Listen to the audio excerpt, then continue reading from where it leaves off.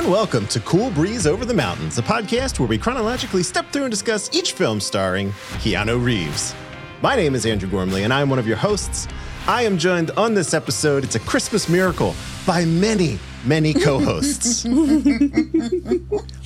at this podcast. We did this together. Whitney Nelson. That's me. The choice to record this episode was an illusion. She already knew what she had to do. Lindsay Nelson joins us for this one. It's true. There was no option. And he buries all of his truths inside video games. Joining us for the first time on Cool Breeze, Jamie Albrecht. Hello. I didn't think I was going to do this an hour ago. And then as we were watching the movie, it's like, I got to get some things out. Choice was an illusion. I got to talk about this. Choice is an illusion. You had A no lot choice. of people have a lot of things to say about this movie. Correct. We are four of them. We are but four of those people. Four of the many. 4 takes fireworks fired into the internet sphere.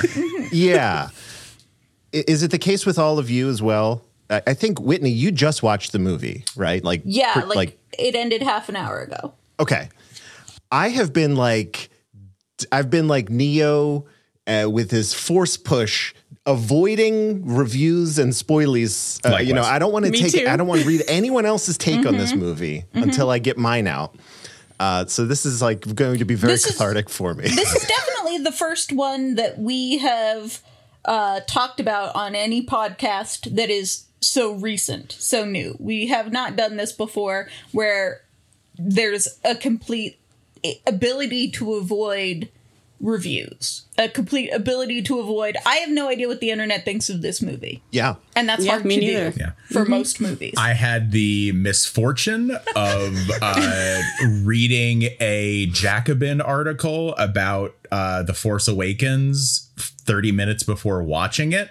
Oh. And not being able to fully enjoy it in that moment. So I completely understand the impulse. I barely watch trailers anymore just to avoid the takeosphere. I get so mad at trailers. I don't know. I mean, you guys all know I see a lot of movies and have been, until recently enjoying being back in the theaters because of literally I've seen the entirety of the movie Sing 2 just through the trailers, literally the entire thing. You can just recite it from memory. There is not a single plot point that they haven't included in some trailer. But you're just hearing insane. the song equivalents like a Monsters of Rock commercial. Yeah, exactly. Yeah. So this is great because I'm excited to get some opinions about this that are fresh. This is like one of the best Christmas gifts Lana could have given all of us. So I appreciate it. This is like putting on an old shoe. I have to get back into the groove of this. So let me try here and then we'll get into the show proper. I think it's going to be a great one. I want to mention up top, you can find this and all of our other podcasts at 12and24.com. This might be the first time on Cool Breeze that I've actually said that. That's the numerals 12and24.com. We have a couple podcasts now, which are great. You should check them all out. You can email us, coolbreezepod@gmail.com, as always, and many of you have writing and reviews for The Matrix Resurrections, which we will get to later. And you can also hit us up on Twitter at coolbreezepod. Another thing that didn't exist as of our recording of Bill and Ted Face the Music, we have a Discord server now. You can join us and chat in real time, 12and24.com/Discord. That's in the show notes. You can click, join. There are, I believe in the words of Tobias Funke, there are dozens of us. So it's a great group. We're hanging out. We're talking movies. We're talking about all sorts of stuff. Spoiler threads for The Matrix, how we feel in real time. It's great. We are live now, which is an interesting situation. If you are live, please hit the chat up or whatever. I think we could take call-ins. I'm not going to, but I think we can if you are interested in doing that. And then finally, if you want to be excellent to us, please share the show with your friends, rate and review us on iTunes. That brings more folks into the fray. We game the algorithm, all that good stuff. And as a special ask, Spotify just released their podcast rating system. If you're doing it on the desktop or the mobile app, they have a 5-star situation. Statistically, half of you listen to the show that way. So just hit that 5 stars. I see the data. I know where y'all are at. Just hit the 5-star button and then move on, and it'll be great. This is our little Keanu cinematic universe. So get more people in here. That's it for the housekeeping. Let's do this thing. Lindsay. Yeah. If you would be so kind, can you tell us why we're here today? Absolutely. We are here today to talk about the film The Matrix Resurrections. I remember this.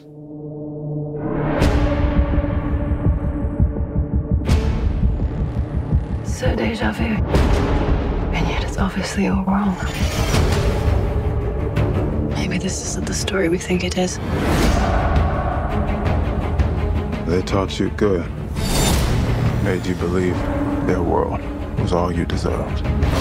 But some part of you knew that was a lie. Some part of you remembered what was real. It's so easy to forget how much noise the Matrix pumps into your head. Something else makes the same kind of noise. War.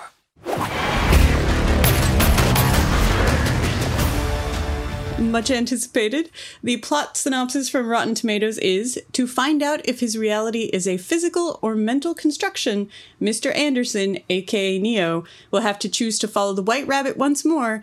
If he's learned anything, it's that choice, while an illusion, is still the only way out of, or into, the Matrix.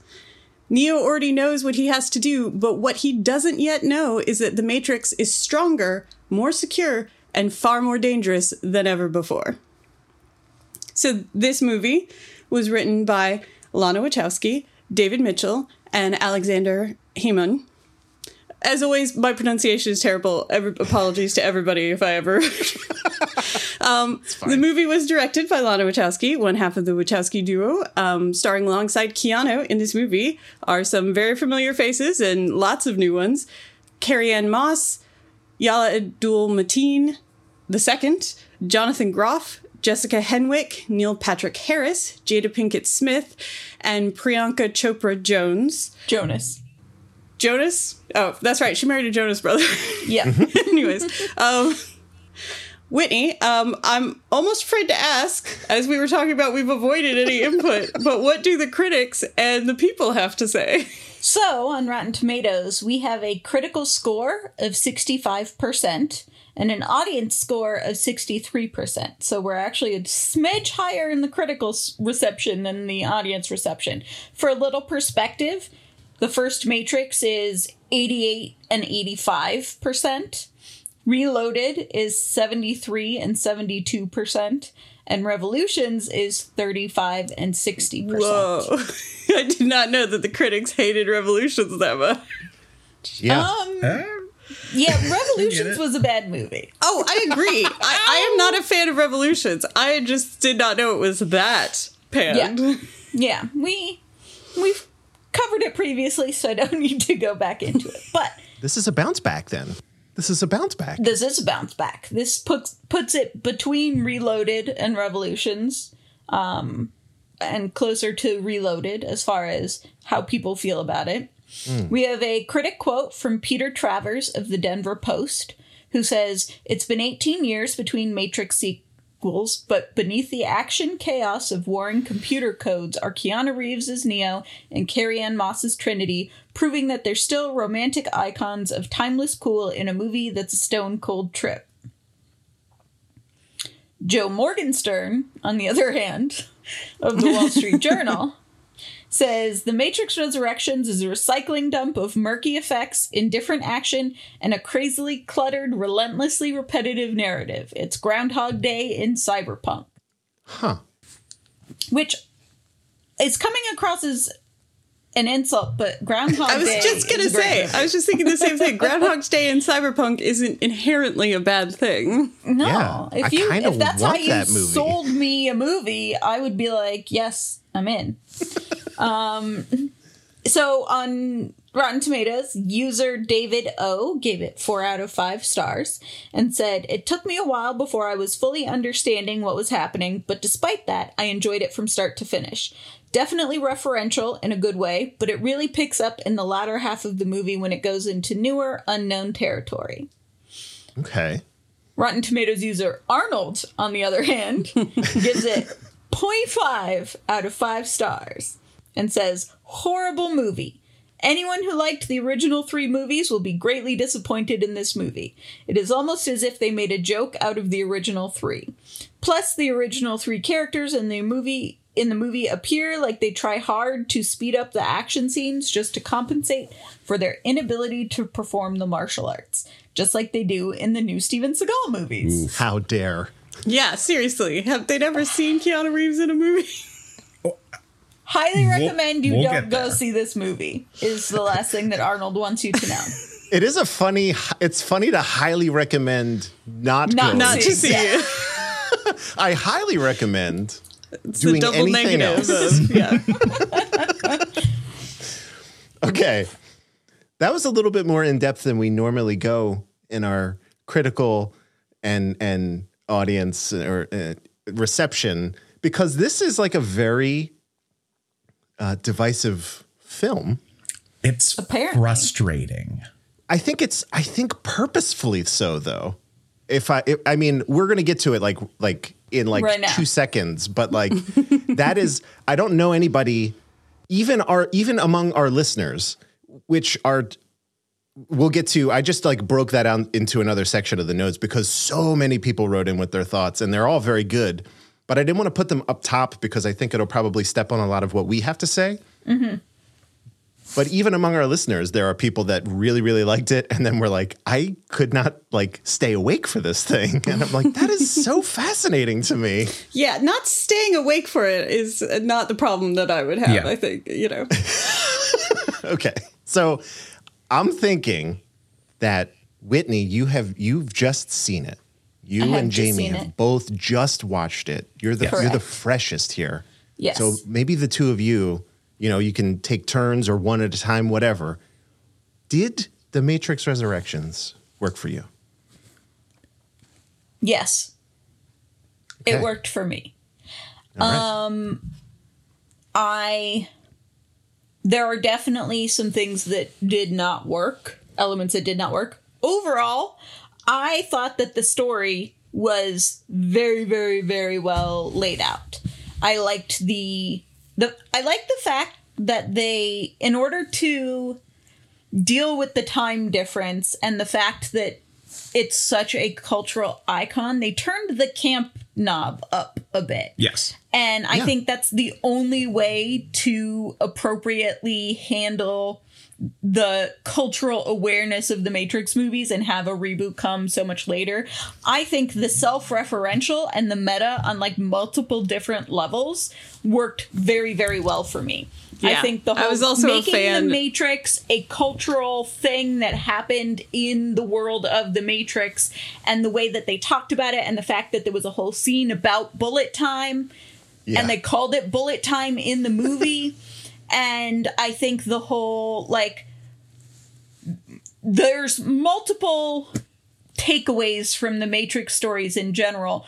All of them were very, very blatantly reiterated in this as sort of self-referential stuff. And I think that it really worked to show,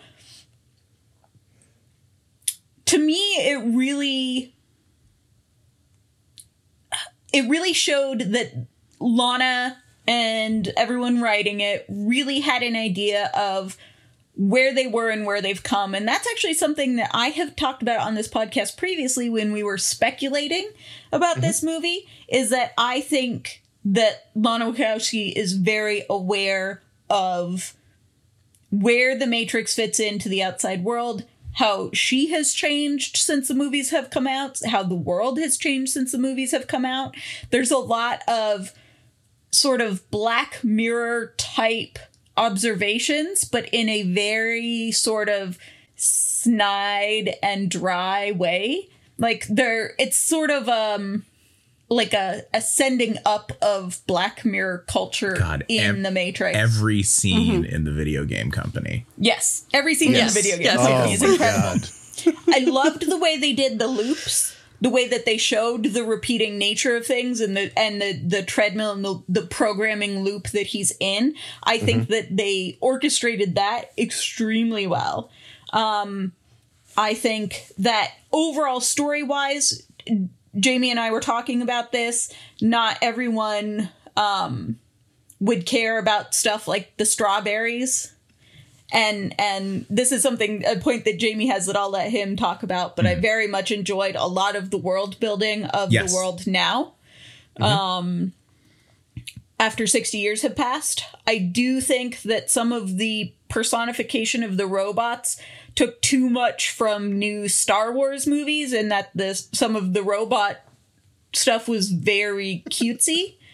Yeah. However, I thought that what did they call them? The sentience. The sharper images. The executive the programs doing the like particle projection. They called them exo. Yeah.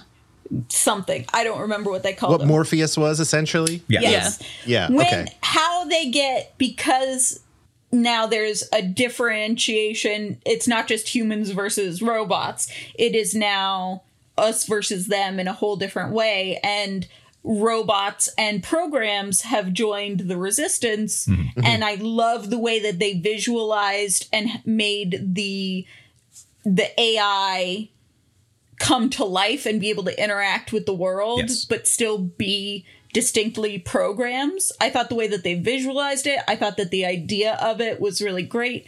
I think that it kept it.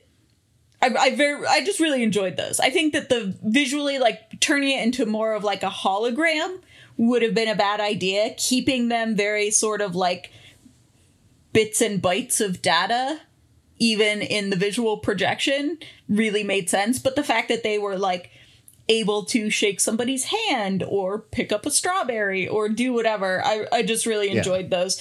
I think so. Overall, story-wise, it really, really worked for me. I think Keanu did a very good job with the anxiety part of the movie. The first 45 minutes or so. I have some definite thoughts about that. I think that he ran away with the acting when it was the looping, repeating anxiety. Is this real? Is it not?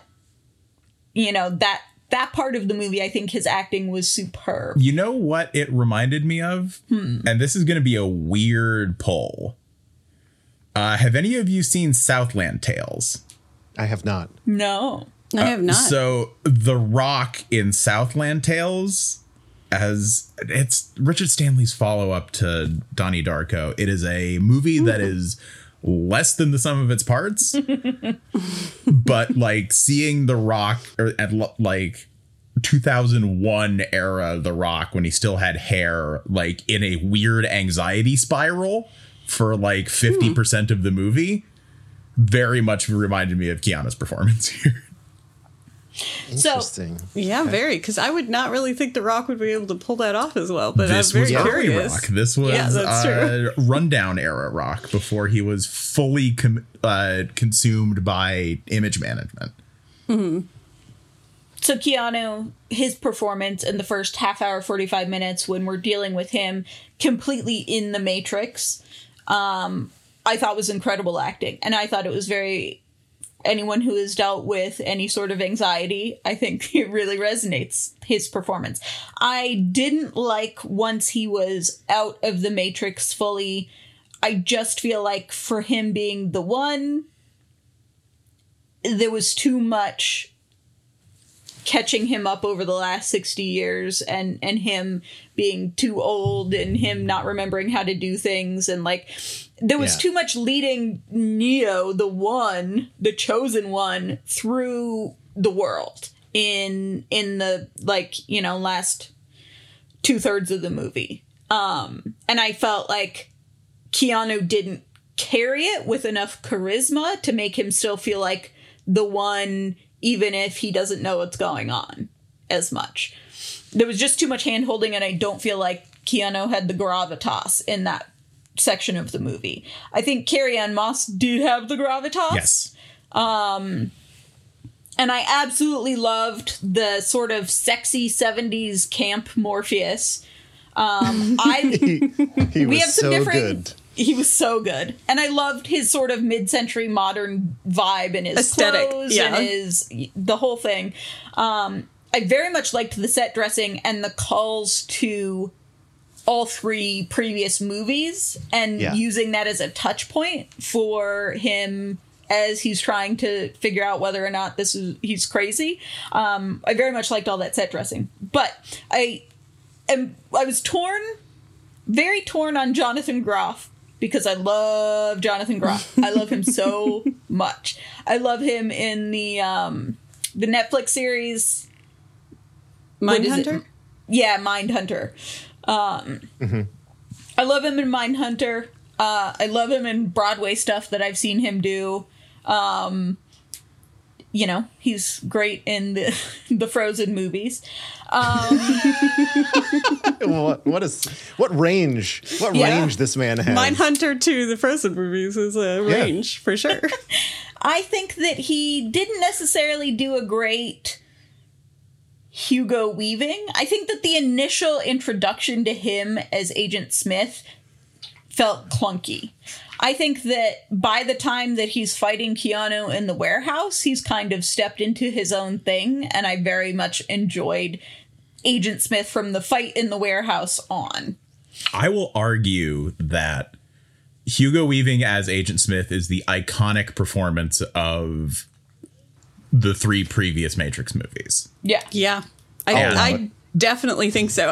And the frustrating thing for me was every time Jonathan Groff was attempting to ape those bits, I was thinking like, man, Hugo Weaving's a really good actor, huh? Yeah, no, I really definitely like felt Hugo Weaving. the absence I agree. of And Hugo I Weaving. do think those, like, when he's saying lines from the previous movies and he's not Hugo Weaving, but he's saying them like Hugo Weaving, I didn't really like that part so much. I definitely warmed up to him by the warehouse fight. And I think by the end when he's, like, talking to the architect, is that what he is The called? analyst. The analyst in this, yeah. The analyst, by the time that he's like talking with the analyst, I think he's stepped into his own, again with the camp dial turned up just slightly. I think that he personifies the role in a way that is more his own and less Hugo Weaving's, and I think that that's when I really started to enjoy him. Neil Patrick Harris is incredible from start to finish, every single second that Neil Patrick Harris is in. And honestly, first of all, I had no idea. Somehow I missed that in the casting stuff where I saw it and it didn't sink in because I was shocked when I saw him on screen. Yes, same. I completely had no idea he was in this movie.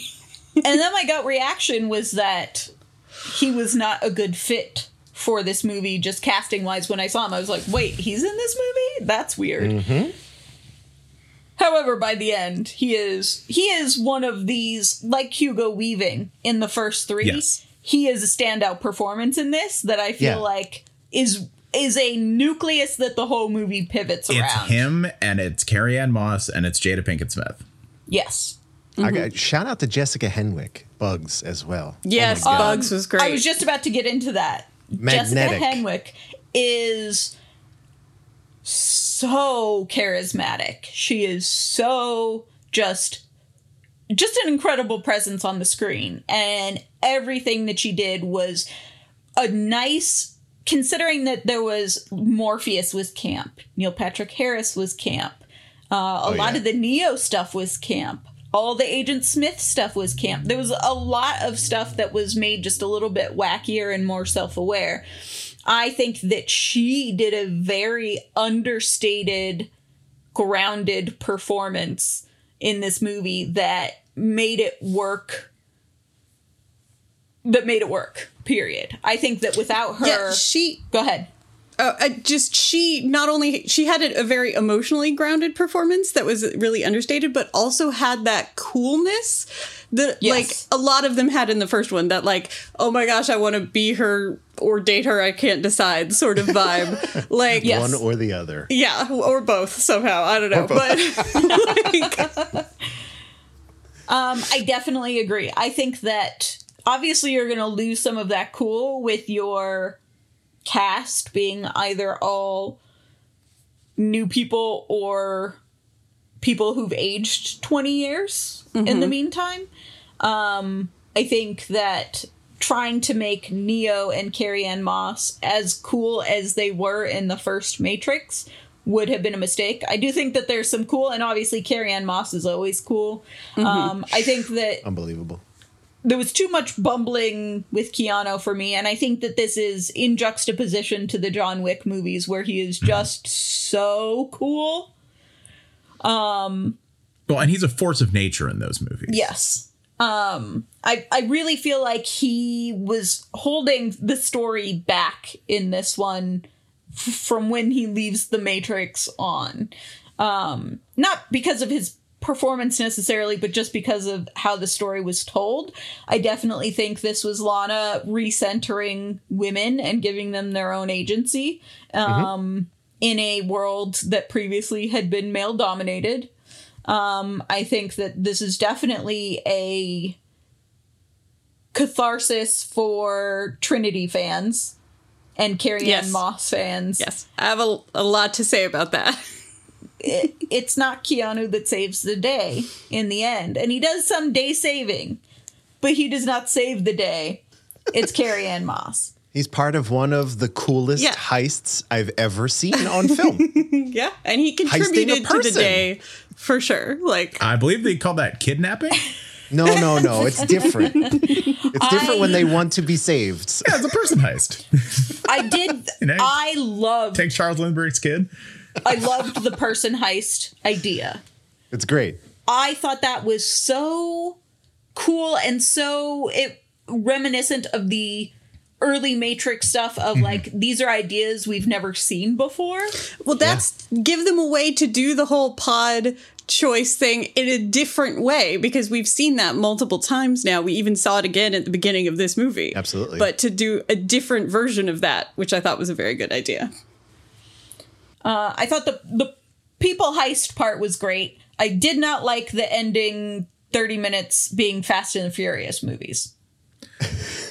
So, if I can... Yeah, jump in here. Yeah, jump in. So, I think that's... I called the movie frustrating up at the top, and that's mostly because, like Whitney had said, I loved all of the, like, background world building stuff. Like, I loved Io infinitely more than I ever cared about Zion. Yeah. I loved the conflict with Niobe and Bugs being about like survival versus adaptation, and how like freeing everybody versus making a better life for the people who are already free. Like I said, like Whitney had said, the strawberry is important. I love sci-fi's obsession with strawberries. It's like the fruit that we use as an example of like what makes humanity nice. And also it was a touch of utopia in a series that has not had much of that. It's one of the things that I really loved about the like human machine alliance stuff. Yeah. Is like, man, maybe everything will be okay. There are some robots that were like jarred out by brought out by the sacrifice of Trinity and Neo. And I feel like that's a model for a happier ending to the Matrix films than I guess we had with Revolutions.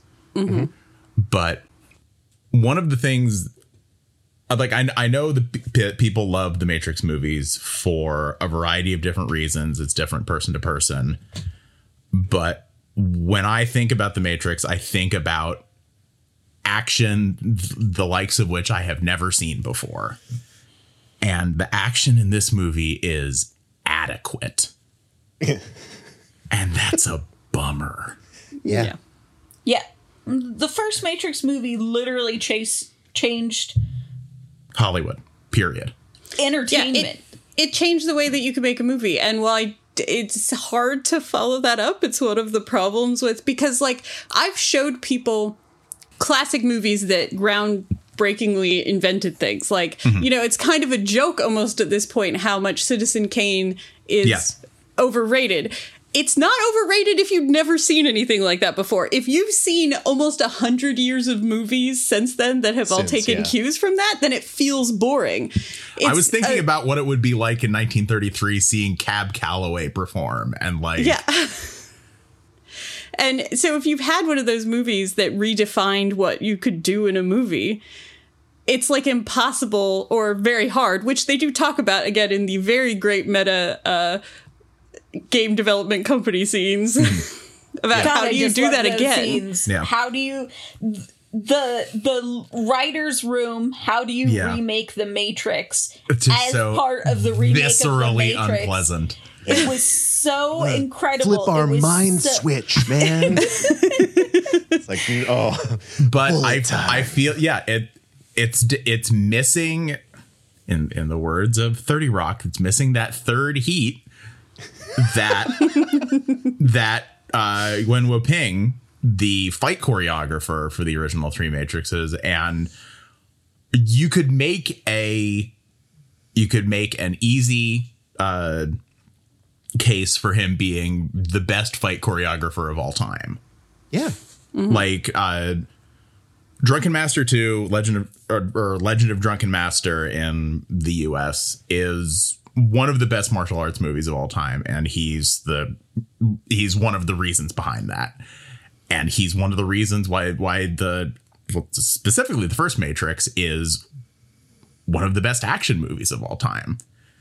The fights in that movie are so good. They have such emotional stakes. Mm-hmm. The fight between Agent Smith and Morpheus in that movie. Oh, the emotional stakes of that fight are, and this is what I was unfortunately saying about, like, there is no equivalent in this movie of that final fight between Neo and Agent Smith, and it needs right. Mm-hmm. And they tried, but they did not get there.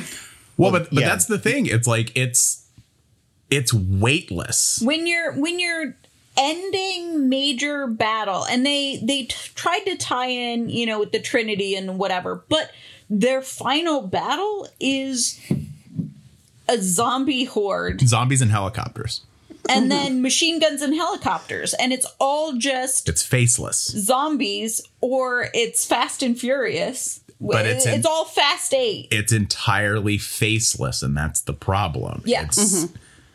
There is not a more emotional weight to the end fight. The big... No, there's way more tension in the scene where they're having Trinity decide, and then they get piled under by agents, and then like they explode them off of them. That had way more of a climax than anything that happened like after that. I agree with that, but I also think that part of it is probably intentional. Like, see, I can't cotton to that. Well, the whole movie is about, to me, it's like the whole movie is a subversion, right? And there is something to be said that throughout this entire movie, Keanu never holds a gun. We never see Neo holding or using a gun. All he's using is this weird force push. We do see him do martial arts, and he doesn't do it as compellingly as we know that he can in the John Wick movies. Yeah, it's true. The third of which was released 2 years ago, so it's not like it's not an age thing. Exactly. It's not the Steven Seagal thing of his joints just don't work. Not that Steven Seagal movies ever had anything to do with him being good at martial arts. Don't get me wrong. Right, yeah. You watch Hard to Kill, it is a lot of camera work and stuntmen throwing themselves on their backs. Yeah. But it's just, we know Keanu at this age can do it. Yes. But it is not in this movie. And I'm not saying that it has to, I don't know. I just didn't find it work as an action movie. Yeah. I agree with both of you. I also do think it was because clearly Lana knows what Keanu is capable of doing, right? Like Chad. I mean, I hope I don't spoil some trivia here, but as soon as he came on screen, I like gasped. Like Chad Stahelski is in this movie. Yes. And apparently helped out with some of the choreography, and that bums me out because it should be better. Yeah, it's. I think Jamie. I mean, I don't want to put words in your mouth. My thought was, I wished that the camera was just pulled out a little bit more. Well, like all or the not time. even that. It's just like there was a Call of Duty-ness to like the gunfighting and martial arts and stuff like in this movie, and like a lot of people standing still. A lot like there was not the kinetic motion or like God, it's hard to explain, but like it definitely I think kinetic is the right word for this. There's definitely a flow, a movement that this was very static compared to the previous movies. If you think I'm reminded of, we had that scene in the, I'm not even really like the warehouse, whatever, the storage area in this movie. And I compare that to, because it's essentially orchestrated by the same character, the Merovingian. When we fought all of the supernatural creatures in his manor in Reloaded, I was like, that scene kicked all of the asses. There were no stakes for that in Reloaded because the dude could fly, he could control the Matrix, he could do whatever he wanted, and yet I was like, that's a very entertaining fight scene. Well, and that's the thing is like I didn't get a feel for the crew in any of that stuff. I didn't get in my opinion, we know the stakes. We know how overwhelming the Matrix and the agents and all of that can be. We get the horde thing, and if you get caught, it is potentially fatal. But it's not potentially fatal. Everyone who gets caught by the horde ends up fine. Well, but what I'm saying is, you don't need to tell us about the overwhelming horde-ness of the Matrix. If you want to subvert the previous action movies and its status as cinema-changing action movies, there don't need to be hordes of soldiers with machine guns shooting at people. You can take away that element and have it subvert more than having an action element that doesn't live up to its predecessors. I think if the reason that it didn't hold up was because Lana Wachowski was trying to subvert the original Matrix movies and where they were with, genre changing martial arts, don't have 50 guys with machine guns shooting at the heroes. You can do it in a totally different way. Or like focus in on the motorcycle, like focus in on a really good, like a Matrix Reloaded level chase. Yeah. Set piece. Yeah. Teach Neil Patrick Harris how to do Kung Fu. Hugo Weaving was like, Hugo Weaving was in his 40s when he did the first Matrix. Magic and dancing. Yeah. There's no way that Neil Patrick Harris would not get the hang of martial arts. At least for a couple of scenes, you could get him. Of his physicality. Yeah, Hugo Weaving wasn't a martial artist in the first Matrix movie, but they built the choreography around him. Yeah, that's basically where I'm at, and also I agree with Whitney in that the ending kind of wasn't an ending, and it's. The ending of the first Matrix movie is a clear mission statement. There was not a clear mission statement at the end of this one. I don't know what they're going on to do. If anything, I don't know. Yeah, exactly. At least it seems like Lana's swan song, at least. I don't know. But that's the thing at the end of the first Matrix, it's like, I'm going to wake you all up and then I fly away. Yeah. No, the end of the first Matrix was great in that it could have just been that, and it would have Exactly. always stood well, but it definitely had space to tell more story. It was a very good ending in that it wasn't like totally dependent on sequels, but made them possible. But I agree. It was excellent ending in the first movie. I honestly think that this movie could have ended with Trinity making the choice and them clasping hands And then that's it. force pushing everybody away from them, and then it's done. I think that more so than the zombie stuff that follows immediately into Fate of the Furious. And then I did like the sort of Trinity survivor punching Neil Patrick Harris in the face. It was cathartic, but it was cathartic, but I don't think it told any story. Yeah. And I don't think it needed to be there. I did enjoy watching it. I thought Neil Patrick Harris was very funny in that ending scene, and I liked it was nice as a fan to see Trinity and Neo in coats and glasses together being cool and like in love. Well, and it's the thing that I appreciated about this movie's take on the mythology of the Matrix was that it was never just about Neo. Yeah. It was always about Trinity and Neo, the two of them together. Yeah. She is the one. He is the one. Yeah, exactly. I think what they are together is... And this is not just subtext, this is actual text in the movie. It's more than just the binary. Yeah.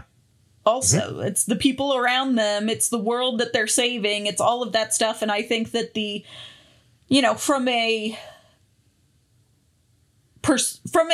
bunch of different perspectives, the text of the movie of it's more than just the binary, it's not one thing or the other. And keeping people caught in the idea that it is part of what is making Neil Patrick Harris's version of the Matrix work. It's echoing the conflict that they're having in Io about, like, do we free everybody or do we try and make a good life for the people who we already have here, because we can't really do both, or we don't feel like we can do both.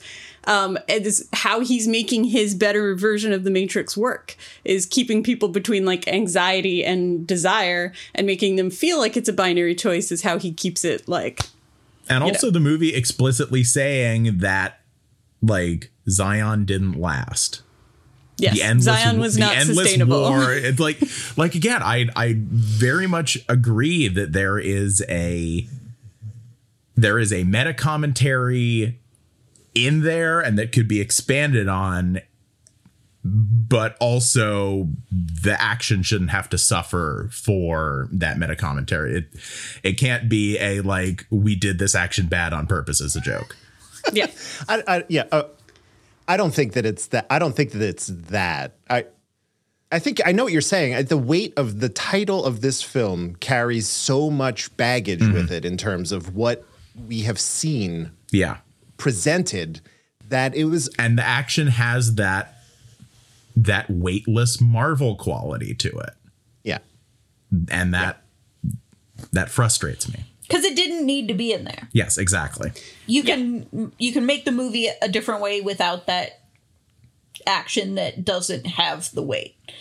I do have just one more thing before we wrap up the Whitney Jamie thoughts section of this podcast.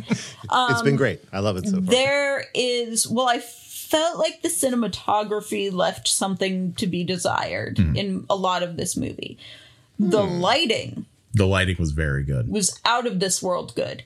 The highlights, the very high key highlights in everybody's eyes in this movie were incredible. Although I do feel like all the actors had a hard time with it, keeping their eyes open, because at least twice I saw actors' eyes watering because they were keeping their eyes open with these bright lights shining in them. Yeah. But those highlights in the eyes was really astounding. And then when Keanu Reeves is going through his anxiety attack, what is real part of the movie, in Neil Patrick Harris's office, there's a very, very barely perceptible, so subtle sort of CCTV flickering or like pulsating of the light that is almost imperceptible, but does such a good job of making it feel like this is not reality. Like this is computer generated and it's starting to break down because of his awareness. It is barely perceptible, but it is so artfully done. And also all those bits where they're shooting Neil Patrick Harris in a different frame rate than everything else. Yes. Like I think they did some interesting stuff with the lighting and with some of that frame rate stuff. I did very much like, and I don't think they did it optimally, but I did like the different bullet times interacting with one another. Like, you have regular speed, you have bullet time speed, and then you have outside of bullet time speed. And, like, when Neil Patrick Harris is thrown over the bar. Yes. And it's still in bullet time, but it's a different bullet time than all of the major crowd around. I thought some of that stuff was interesting. I don't think that I don't think it was groundbreaking.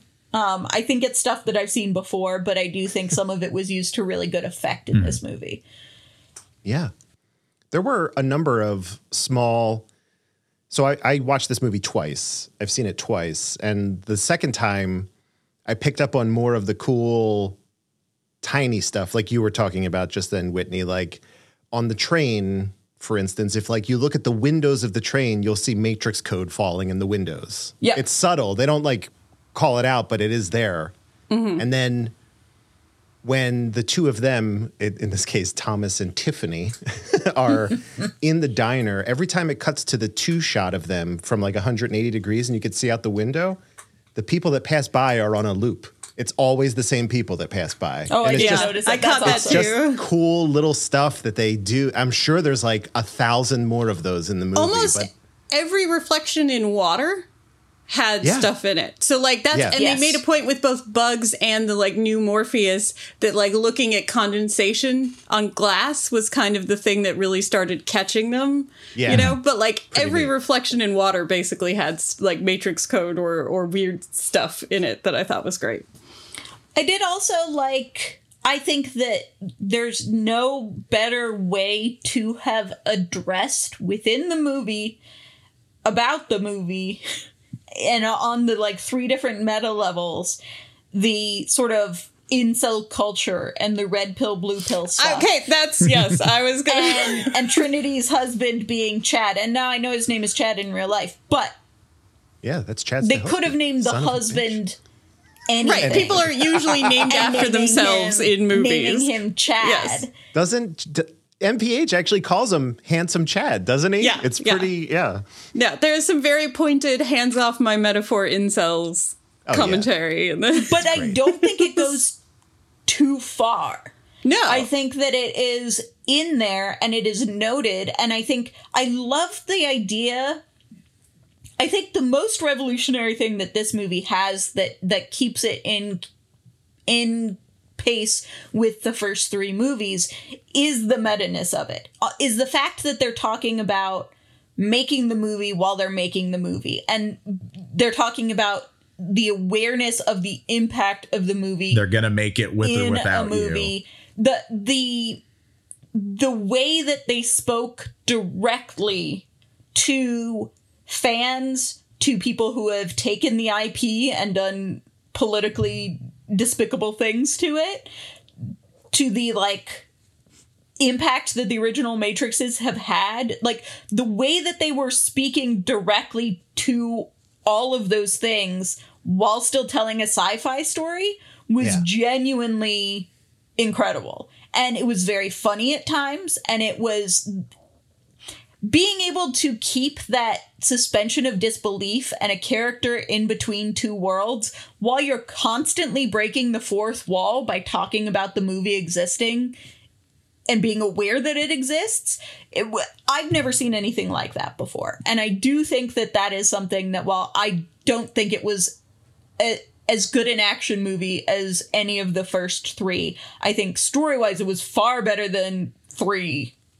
And I liked it better than 2 even. Yeah, I think of that. story-wise I feel it like was better. It told the story in the best way since the first Matrix movie. Yeah. And now we can move on to Lindsay and Andrew. Lindsay. Okay, so I agree with a lot of what Whitney and Jamie have talked about. The things that really worked for me are the beginning part, the meta, the like 3-4 layers deep of meta. I liked, and the love story really worked for me, because one of the problems that I had with the trilogy is that in the first movie, Carrie-Anne Moss and Keanu Reeves have incredible chemistry. And they feel like equals, even though there's a little bit of thing about like, you're the one and the Oracle told me I would love the one, you know, it didn't feel like this huge power disparity or anything like that. She felt like her own person. Yeah. She does not feel like her own person at all. That only gets ramped up. Yeah. In either of the, she just gets reduced to like the typical love interest role in a story. Like, she does not have the sense of personality. They don't have the chemistry in the other ones. I like the idea that the interpersonal relationships are the core of all of this, that like the people in relation to each other is what makes the like events possible, not like a mystical oneness, chosenness. And their chemistry was great in this. It felt very emotionally grounded. All of the like longing and regret and their conversations and this undeniable connection that they had all really worked, and I liked it a lot.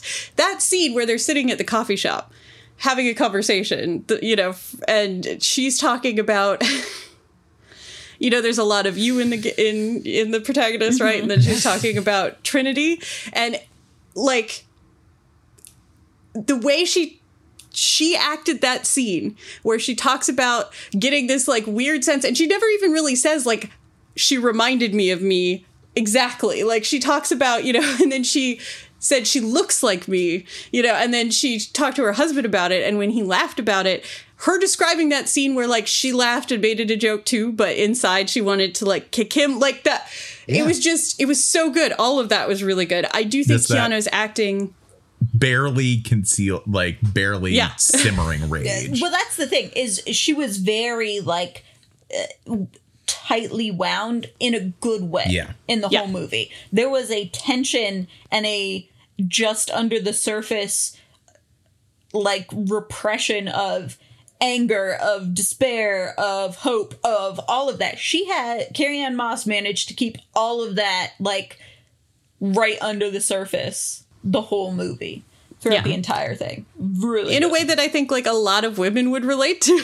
This idea that to fit into society, women are constant. And I mean, lots of people, lots of different groups are told to edit themselves in a lot of ways, to like make yourself smaller, to fit in better. And women in particular have a lot of societal stuff that and she just, with making it feel personal, not making it feel generic. Like, it just, that whole scene was great. That whole scene was amazing with both of them. And all of his stuff at the beginning. I loved the meta stuff. I loved Lana taking us through her thought process on like, you know, they're going to make it without you anyways. This story was definitive to both your career and like had a big impact on you as a person. And like, how do you go back and make The Matrix again? That was a movie that blew our minds. Had an impact on so many people. That was one of the conversation about how we need to tell new stories and not have reboots and remakes and regenerations, and that whole thing. That person was like, we've had enough regurgitating old stories, and yet this is the fourth in a series. Just all of it. It's so good. And I think that was some of it, of saying like, we're not going to do the same thing, because we can't do the same thing. We can't make Matrix 1 again. So we're going to have to tell a different kind of story. And I liked that. I liked that she just addressed it head on like that. And I am also sorry too, Lana, that you didn't get to keep making the Jupiter movies. I wanted to see the rest of those. Or another Speed Racer movie. Speed Racer. Exactly. Speed Racer is fucking great. It is really good. It's such an underrated movie. I mean, except for the people who think it's great. Yeah. That's one of the ones that I'm really hoping is going to come out on 4K eventually, because I can imagine that the HDR on that is going to be eye-searing. Yeah, we're on the same page. Yeah, on the same page. But I think in a lot of ways, this is a very contemporary movie, which is where I think some people's problems with it come in. Because, first of all, after having 2 years now of the plague, like, the repeating trapped in unreality stuff hits very close to home. Yeah. Yeah, there's definitely an element of the rat race and the, like, the treadmill that you're on part resonated in a certain way after 2 years of pandemic. Yeah, the fact of like what the end of the world is always like in fiction versus what it seems like the end of the world is going to be like in reality, which is all like we still have to fucking go to work. Like, you know, it's all these it's meetings. Yeah, I mean, like, how is all the mundanity of life still, you know, when we're facing like our own extinction and stuff that still was happening? The beautiful thing about the stuff in IO. Yes, was no, that I loved in what's it called? In Zion, it was just protein goop and raves, and that was it. No, that's and it was good. It was so the fact that the sequels made such a like, oh yeah, Zion is the thing that we're going to care the most about. And it was so profoundly dull.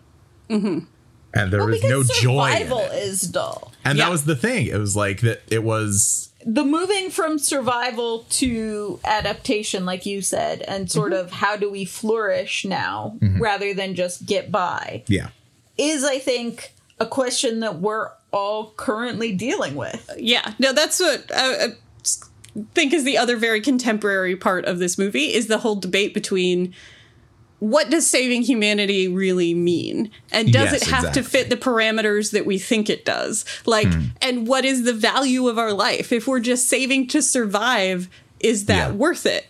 Or if we're saving to be human as much as possible in the way that means like having a sky that's beautiful, even as it's functional, and eating a strawberry. Like, that whole, and the fact that like winning doesn't have to mean what we've thought it means. Exactly. You know, especially as like Americans. Kill all the robots. Yeah. America has some issues with that. Like, definitely lots of places in the world do right now. I feel like America's very American. Pretty pro-robot at this point. Well, no, but I mean the like winning means we annihilate everything but us. Yeah, exactly. Yeah. That like the only way to know we've won, instead of like coming to a new understanding and societal relationship that benefits everybody involved in it. Like winning doesn't have to mean there has to be a loser. And that isn't sustainable. That Zion's, you know, hot refugee raves couldn't be the only thing keeping us going. Unbelievable. Like, and that just that attitude when she talks about getting locked into it, that the noise of war is the same as the noise of the Matrix. That like you get into a mindset. Jada really killed it in this movie. She really did. I mean, she was whole character was great. And yeah, just like her whole point of view on the survival of the human race made this the most interesting Matrix movie in a while. Yeah, I think the ideas in this were the most interesting they've been since the first movie. Yes. And so that I all really liked. And Keanu Reeves' performance in both the love story parts and the anxiety, what's real, life sucks part were incredible. I'm like Whitney, watching some of those scenes. If you're anybody who's ever had, like, I've had PTSD. I have had flashbacks where I am seeing a different room and know intellectually it's not the room that I'm in. And having to fight your brain on the fact that, like, I am seeing and hearing and feeling things that part of my brain knows are not happening in this room. But the fight between those two parts of your brain, I felt that watching him in like, and also that so much of it is then Neil Patrick Harris subsequently gaslighting him. Oh, absolutely. Yeah. Like totally that the relationship of the two of them worked really well. They're like, and made him a really incredible antagonist. I am also with Whitney. While I really like Jeffrey Groff, I didn't think he worked until certain parts at the end, partially because, like Jamie was saying, Hugo Weaving's antagonist in the first Matrix is incredible and set the bar, is like one of the things about that movie that like changed Phil. Like who Agent Smith was. He's the only person that I think is irreplaceable in that movie. Like yes. I love Lawrence Fishburne as Morpheus, but I think you could find another actor that would bring a, if not similar, then equally compelling performance to it. I don't think that The Matrix works at all without Hugo Weaving. Yeah, no, I don't think it does either. I don't think without the the revolutionary fighting and cinematography and Hugo Weaving, those are what made the first. I mean, everybody did a great job in the first Matrix. It's it's one of those damn near perfect movies. Yeah. But again, it comes down to it's about Neo and it's about Agent Smith, and that's what. Yeah, that's what this one was missing. Was that it was about. Again, it wasn't that. The core conflict of the movie was Trinity versus herself. Yes. Yeah. While we're talking about Smith, I didn't really understand what he was. What was his goal in this film? Like, wild card bitches. Well, to continue to exist, because he made. Yeah, I guess that. Autonomy was his goal. Yeah, because he achieved a certain level of sentience with Neo in the last movie. Yeah, in Reloaded, basically. Yeah, and then they did the code update to modernize the Matrix, and he got put back in a hierarchy. Well, he was able to maintain that autonomy underneath the code update. But that was the thing, because he was also integrated into he was the boss of the video game company, so he was still integrated into that system. Yeah, he said the analyst had control over him for a period as well. And I get that, but I just don't understand why was he trying to stop Neo? Was it just leftover anger about losing, or because he said something about revenge, right? All of when he brought back the other guys and stuff, but what he was talking about was basically he was worried that coming back and trying to get Trinity was going to shut down this version of the Matrix and this the version analysts. Is where he had sentience. I see. If it ended the analyst experiment, then all of them who were individuals were going to get purged. Okay. When they talked about purging, the Oracle and stuff like that. Mm-hmm. Okay. So that's it's what in he the Good was. Place, when they shut down the Good Place and Michael gets found out as the architect, then he dies, which is why they couldn't have it found out by the higher ups that the Good Place experiment wasn't working. It's the same thing here. The Good Place is probably the best Matrix movie of the past 20 years. So yeah, it was that whether he succeeded or whether he failed, kind of either extreme for Neo meant potentially Agent Smith getting wiped. Got it. Well, that tracks then. The uneasy alliance at the end as well. Yeah, that all makes more sense. So just sort of trying to stop him, but also not fully trying to stop him, and playing along as the boss of the video game company, but also the alliance at the end. All of that is just because he wants the toil to continue, because if the toil continues, then he continues. Okay. But he also doesn't want the analyst to straight out win, because the analyst was controlling him for Yeah. So he's playing all sides to try and get the most benefit for him personally. All right. But yeah, so that's there. A lot of the ideas and the storytelling elements I really liked. In those parts, the acting was great. I agree with Whitney in that Keanu was just not a presence in the middle part. His whole resuscitated, he was great in the stuff with Trinity, and he was great in the stuff where he was trying to figure out what was real. And then when he was Neo again, but he doesn't get a lot to do. He doesn't have a lot to do, but he also just wasn't a presence, even with his, what he did have to do. Does he say in the John Wick movies? But But he's a presence for sure. He's John Wick. He doesn't have to say anything at all. We know that Keanu Reeves has an ability to silently drive a movie. Keanu Reeves and peak 80s Jackie Chan are probably the two best physical actors that we have. Watching Keanu Reeves in an action scene, it's a beautiful example of doing storytelling through motion. Yeah. But I also agree with Jamie about the fact that the action didn't didn't drive the story at all. It didn't feel relevant to the story It felt supplemental, yeah. Yeah, and it didn't break any new ground. So if it's not going to do any of those things, and especially if what Lana was trying to do was subvert the first movies, you could have had so much less action in these. Now, I get that would have pissed off a lot of people, too. Like, I understand, too, and again, studio intervention of, like, you know, but it did feel half-assed in comparison to, like, the ideas and the other story elements. And, yeah, it wasn't either story relevant, really, or just beautiful for its own sake. It felt like a good episode of Arrow. Ooh, that is a burn, man. Well, no, but like again, good episode though. But yeah, but talk about damning with fake choreography, the like action choreography of a CW television show. Right, it felt competent, but not exactly. And when it's resting on the shoulders of giants, and also has Keanu Reeves' past 7 years with the John Wick movies to contend with, that it comes up short. Yeah.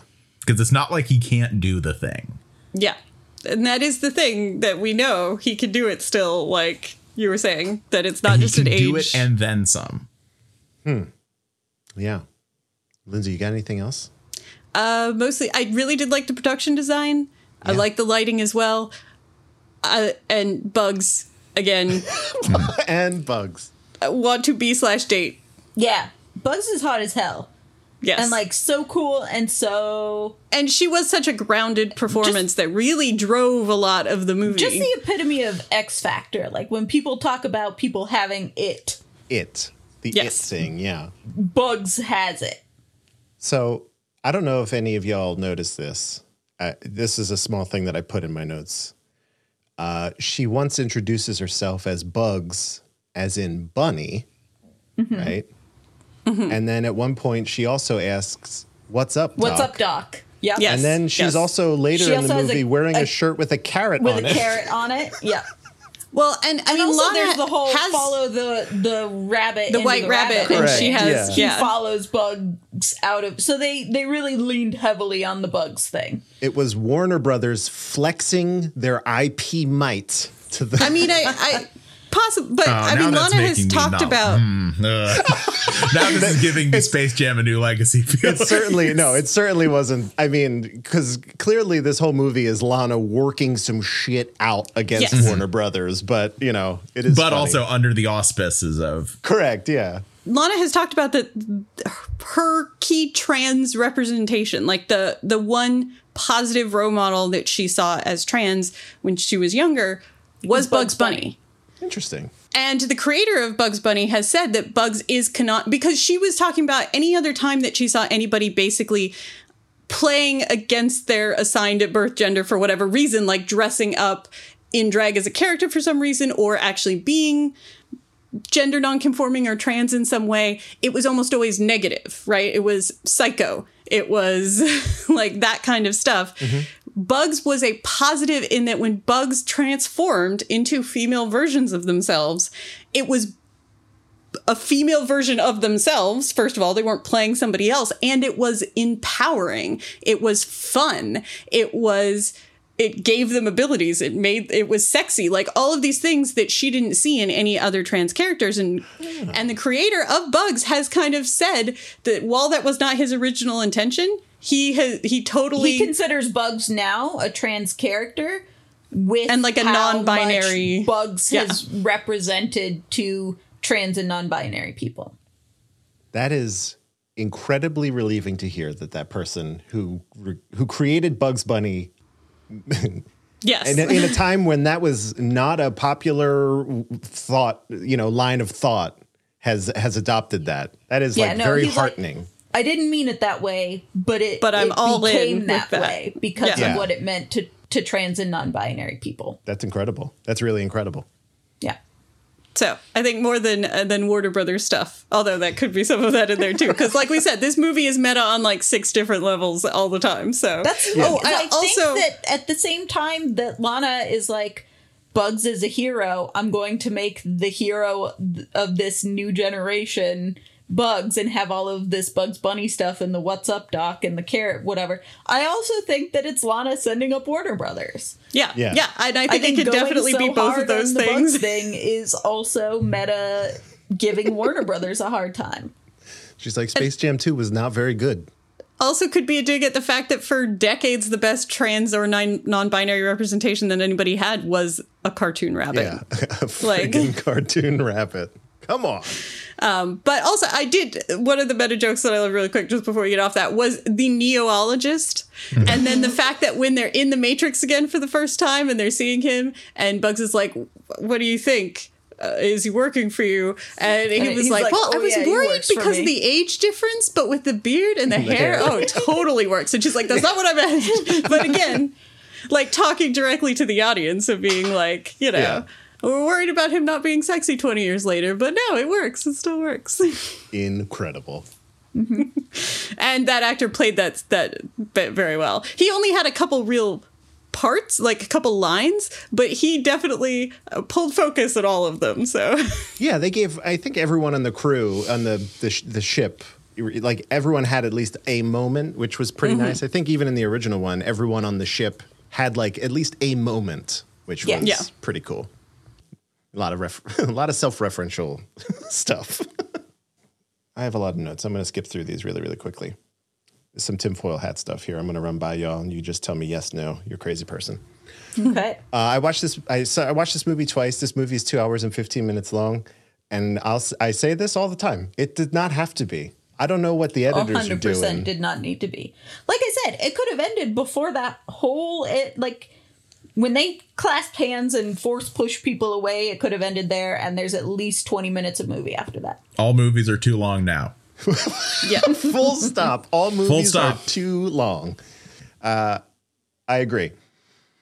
Let me say the only 3 new films that I've watched over the past month have been reboots or some kind of reimagining of things that happened 20 years ago. Okay? No spoilers. I saw Ghostbusters. I saw the new Spider-Man. And I saw this. And I think this is the only one that I'll be talking about for any period of time. Yeah. And I'll just put that out there. So there you go. Yeah. Also, everybody go see Nightmare Alley. It's new and it's really good. And it's not... It's not a reboot or a sequel of anything. Guillermo del Toro, go! So the thing that Morpheus says in this about nothing comforts anxiety like a little nostalgia. And then I this laughed movie, at that. Yeah. So hard. Then this movie goes ahead and kind of even comforts goes against the hell out of you. Yeah, it goes against. I found quite a bit of truth in that, having come off of both Spider-Man and Ghostbusters, movies that I've both enjoyed. Don't get me wrong, but like very ephemeral, I guess, is what I would call them. So there's that. If you had asked 5 years ago, Andrew, what he wanted in a Matrix sequel, it might have sounded like the development meeting. And I'm ashamed to say that. I think any conversation pre this movie being made about what this movie would be like sounds like that development meeting. They probably regardless just recorded. Of who is they just having asked. that conversation. Yeah. Well, and also specifically, they are making a Matrix sequel. Both Keanu Reeves and Carrie-Anne Moss are in it. Yeah. Where do you go from here? Exactly. So that said, that's where I found that very funny, and it stung a little bit. But I thought that was my intro to say that I think all of us agree, and I've been kind of just like collating all of our thoughts as we go. I think this movie is trying to have its cake and eat it too, where it's like, let's subvert the hell out of this thing, but then also it just like puts the dojo scene in. Like, you can't do both, right? Like, I loved the first hour of this when they're all of the going again, like talking shit on Warner Brothers and that development meeting and all of that stuff really, really worked for me.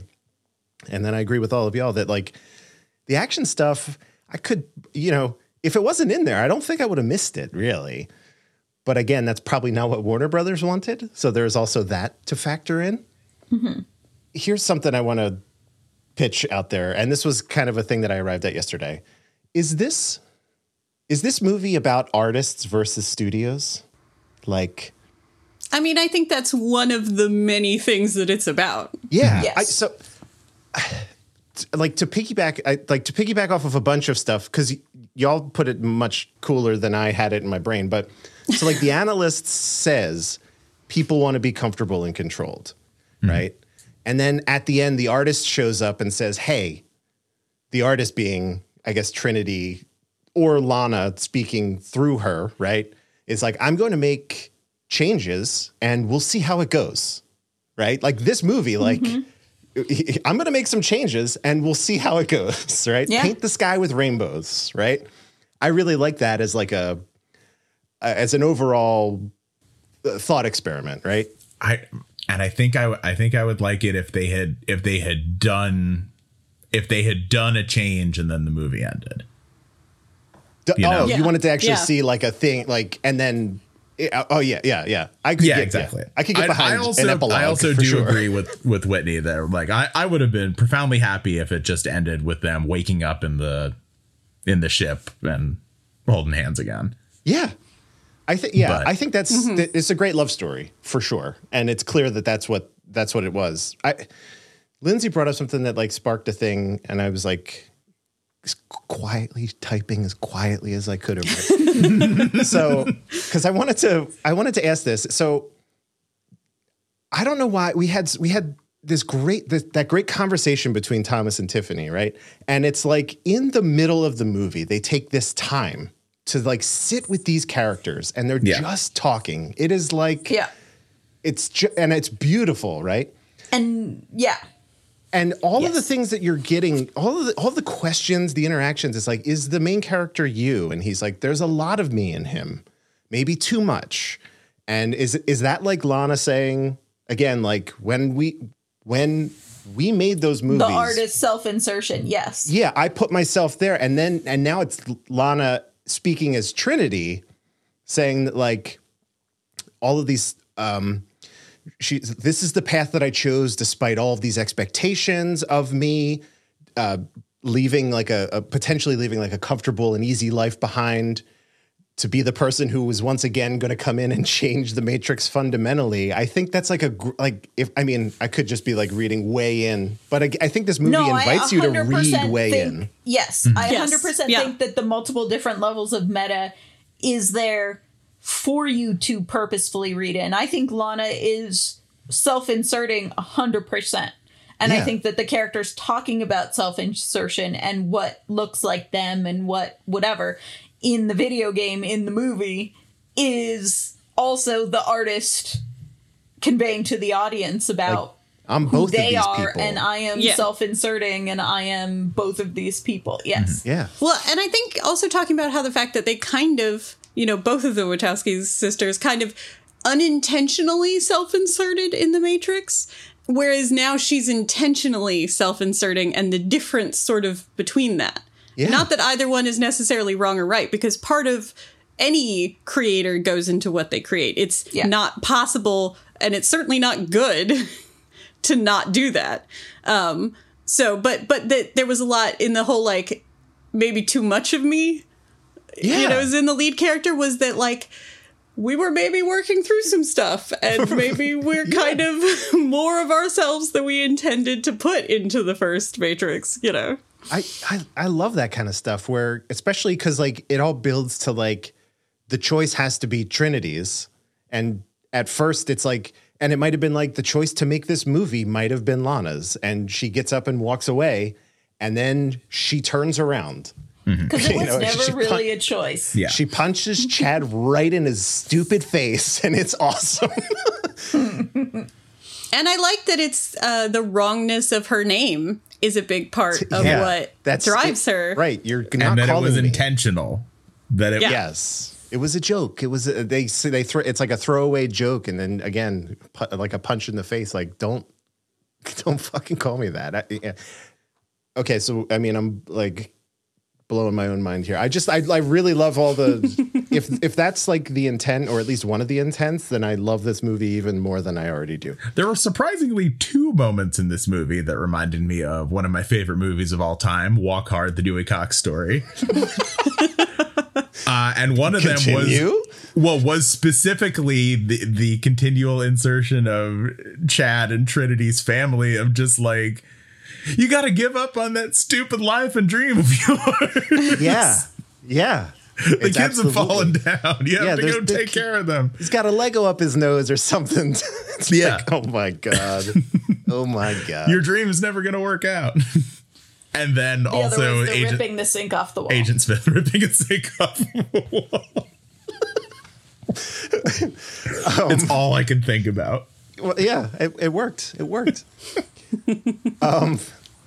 I love a couple smaller things about this movie that I'll just really quickly say. I think they did a great job of bringing the Matrix into the current, like we had discussed. But I mean the Matrix, like in the Matrix, like the fact that it's San Francisco seems super uber intentional. Like I hope it was to like really drive home to like the startup bros, and Agent Smith looks exactly like one of them. Like, you stop taking my metaphor about the red pill and go fuck yourself. Like, yes.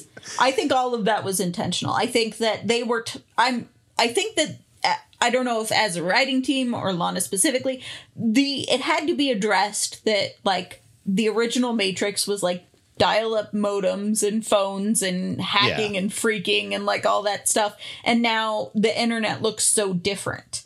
And to bring the internet into the modern age in this world where so much is already set, I 100% think that every part of the updating was intentional. I think the San Francisco thing was intentional. I think how Agent Smith looks now and the video game company atmosphere was intentional.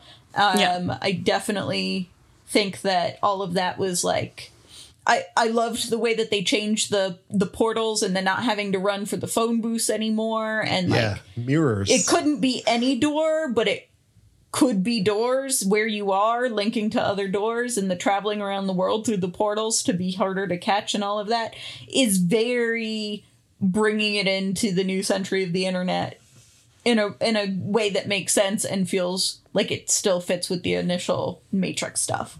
I thought it was great. Yeah. And I think changing the point of dehumanization by changing the city, because like in the first movies, it is New York, if it's anything. It's much more generically city-ish, but if it's anywhere, it's New York, right? Which was like much more Chicago, but it could be Chicago. But it's much more Gotham-y, like either way. It's like much more a city known for industry / capitalism, if it's Chicago or New York, you know, and all about the sort of grind and dehumanization of that.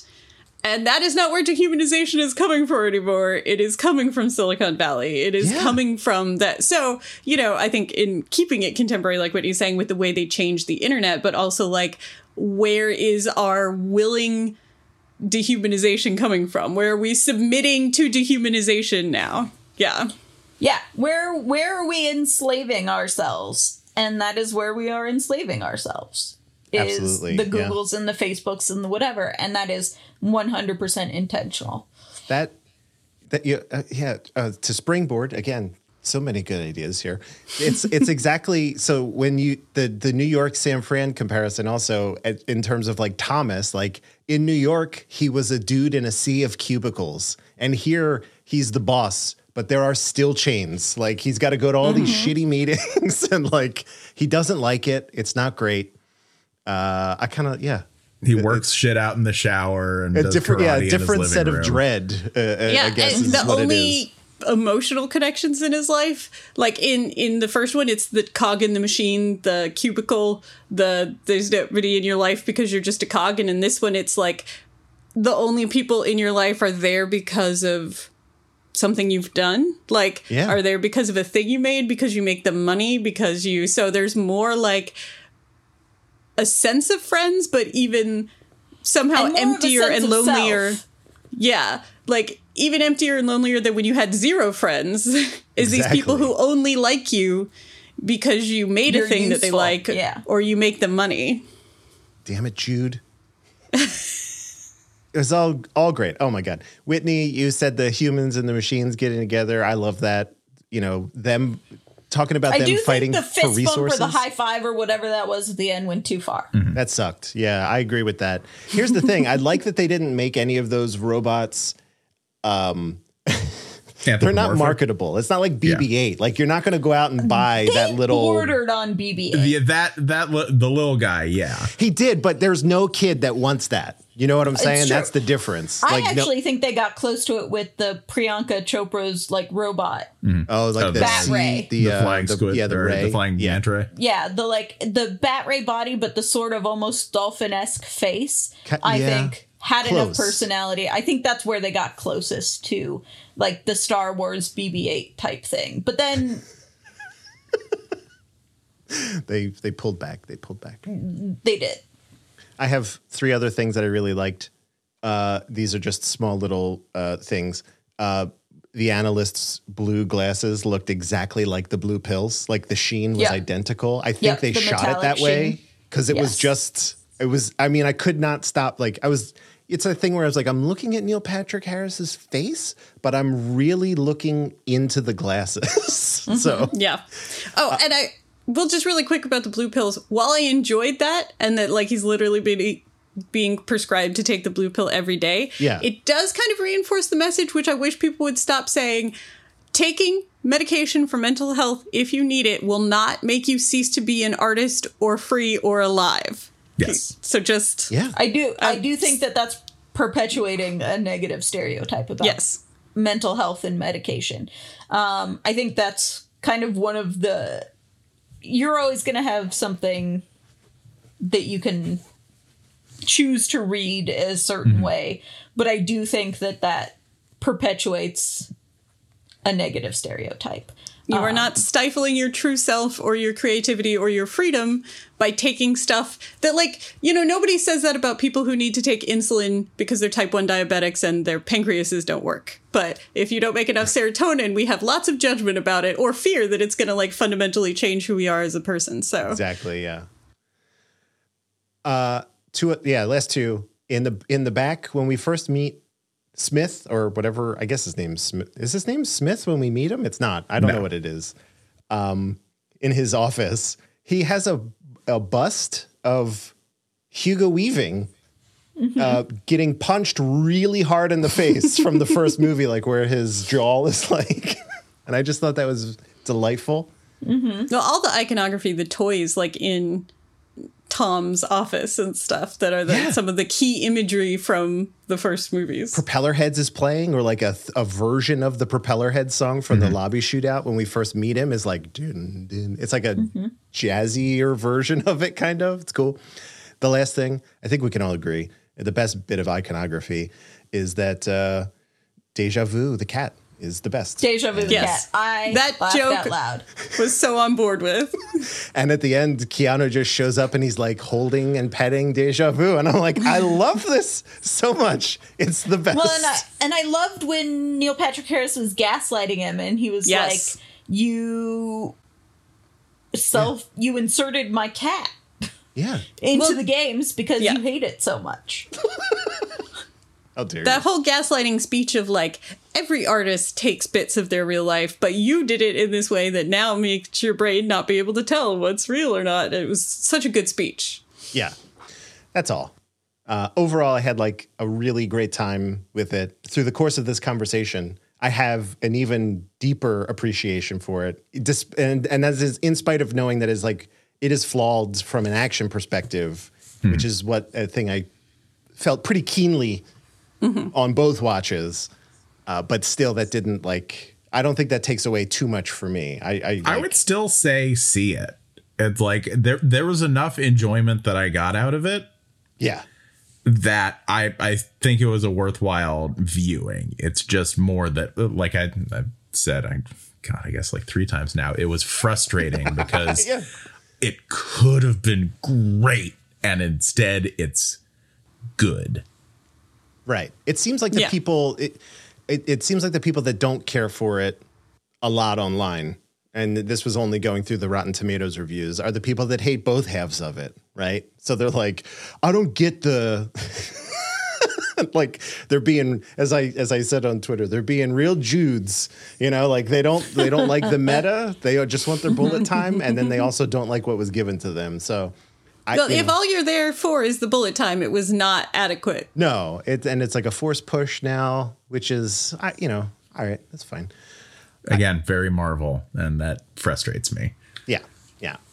Also, in the low stakes of the fights, like you were saying, every time the mob took somebody, nothing happened to them. No, there was no time that I was the first ever. Matrix died. Yeah, exactly. And you Joey felt Pants that. killed them all. He pantsed them all. Is what he did. Totally felt those deaths, like when he turned switch off and stuff. That was like, it's so heartbreaking. So it's the worst. And yet, yeah, there was no time where I was ever genuinely afraid anybody was going to die in this. And right. Yeah, they didn't. One other thing I thought of that now that we're just mentioning it, is like, this doesn't look anything like the first 3 films. They don't have that green tint. Mm-hmm. It's just like a beautifully, I love the colors of this film. Yeah. It's not it's relevant much more anymore. yellow. Yeah. It's so rich, It's great. Like green text on a black background was a thing for a very long time. It no longer is. Yeah, that's not what Terminals Terminals didn't ever really look like that, but they certainly don't now. So I mean, I played a MUD for a while that looked exactly like the Matrix. Yeah, I was going to say Darkening Sun looked like started that. by computing on an Apple II, which looked exactly like that. Fair enough. I think that's it. Do we have anything else? We covered the hell out of this movie. We did. We really did. We have a lot more to say about it than I thought we would. But I think because it's so fundamentally exceptional, equally as much as it's exceptionally flawed. And I think that that's interesting. Very, very, like, more often than not, you can put it into the category of works for me, doesn't work for me. That's what we always do, what we always measure it by. And I think this movie both did very much work for me and I enjoyed it, but also there was parts that didn't work for me and that I genuinely think were bad and didn't necessarily lose interest, but I also, I understand why there's such a split down the middle between like it and didn't like it, because it both worked and didn't work for me. And so I think there's a lot to talk about there. Yeah. It's not often a movie of this size comes along. And I think in certain ways purposely tries to divide, right? In a specific way. But yeah, usually like a blockbuster, if you want to call that, which I think is fair, it's either a hit or a miss. And this one is like a lot of shades of gray, not unlike the film story itself. So it's great. It's not the binary. Correct. It's something in between. Correct. We have, I don't know if y'all are seeing this. Yeah. There is Ben Mooney. Hi, Ben. There is a lot of, we had a lot. And when a lot of people wrote in their feelings. Do we want to take turns here or something? I feel like I don't want to necessarily. I want people to be heard, but I don't want to be the one to read all this. Yeah, myself. we can rotate. All right, let me take care of Ben, and then someone else could start talking here. Ben Mooney on Twitter, he wrote instantly as soon as I posted, "Tell us your thoughts." Right? He wrote, "I fucking loved it." End of tweet. And then a few moments later, he's like, okay, I could probably say more. It was fresh while paying homage to the original. It was more heady and surreal than its predecessors. And I suspect that I missed about 100 details that I'll still be catching in rewatches for years to come. Yeah. Right there with you. Anyone else? Go ahead. Yeah, Susan Burke Magano on Twitter wrote, perfect, pulled all together. Truth and love at the perfect time of year. And then I think shooting star emojis. Seems 4 right. of them. Yeah, seems right. And then we have Melissa. Melissa. Who emailed us with very hot take, spicy email. She said, I have only managed one watch of Matrix Resurrections because every time I go to rewatch it, I fall asleep. My random thoughts, and they are random. My issue with the Matrix series in general is that I have never bought into the Neo-Trinity love story. There is zero chemistry between them, IMO. Maybe I have watched one too many Hallmark Christmas movies, but I just don't buy their love story. Tiffany? That's the name they came up with? Trinity's alter ego? Tiffany? Blah. There are 100,000 other names, but they decided to go with Tiffany. I really dislike a majority of the acting, especially the people in the office. Don't get me started on Jude. Why is his reflection 90 years old? I don't understand that plot point. Love that Chad played a Chad.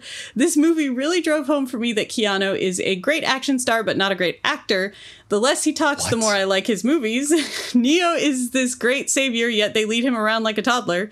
I just can't. Also, he looked too much like John Wick. I loved the new Mr. Smith. That actor also plays Olaf in Frozen, which I just think is hysterical. He and Neil Patrick Harris were the highlights of the movie for me. Why was it 2.5 hours long? They could have cut out about 45 minutes or dialogue. I think that might be of dialogue, but I don't know. Mm-hmm. Overall, this is a 3 out of 10 for me. I really wanted to love it, but ended up hating it quite a bit. Melissa!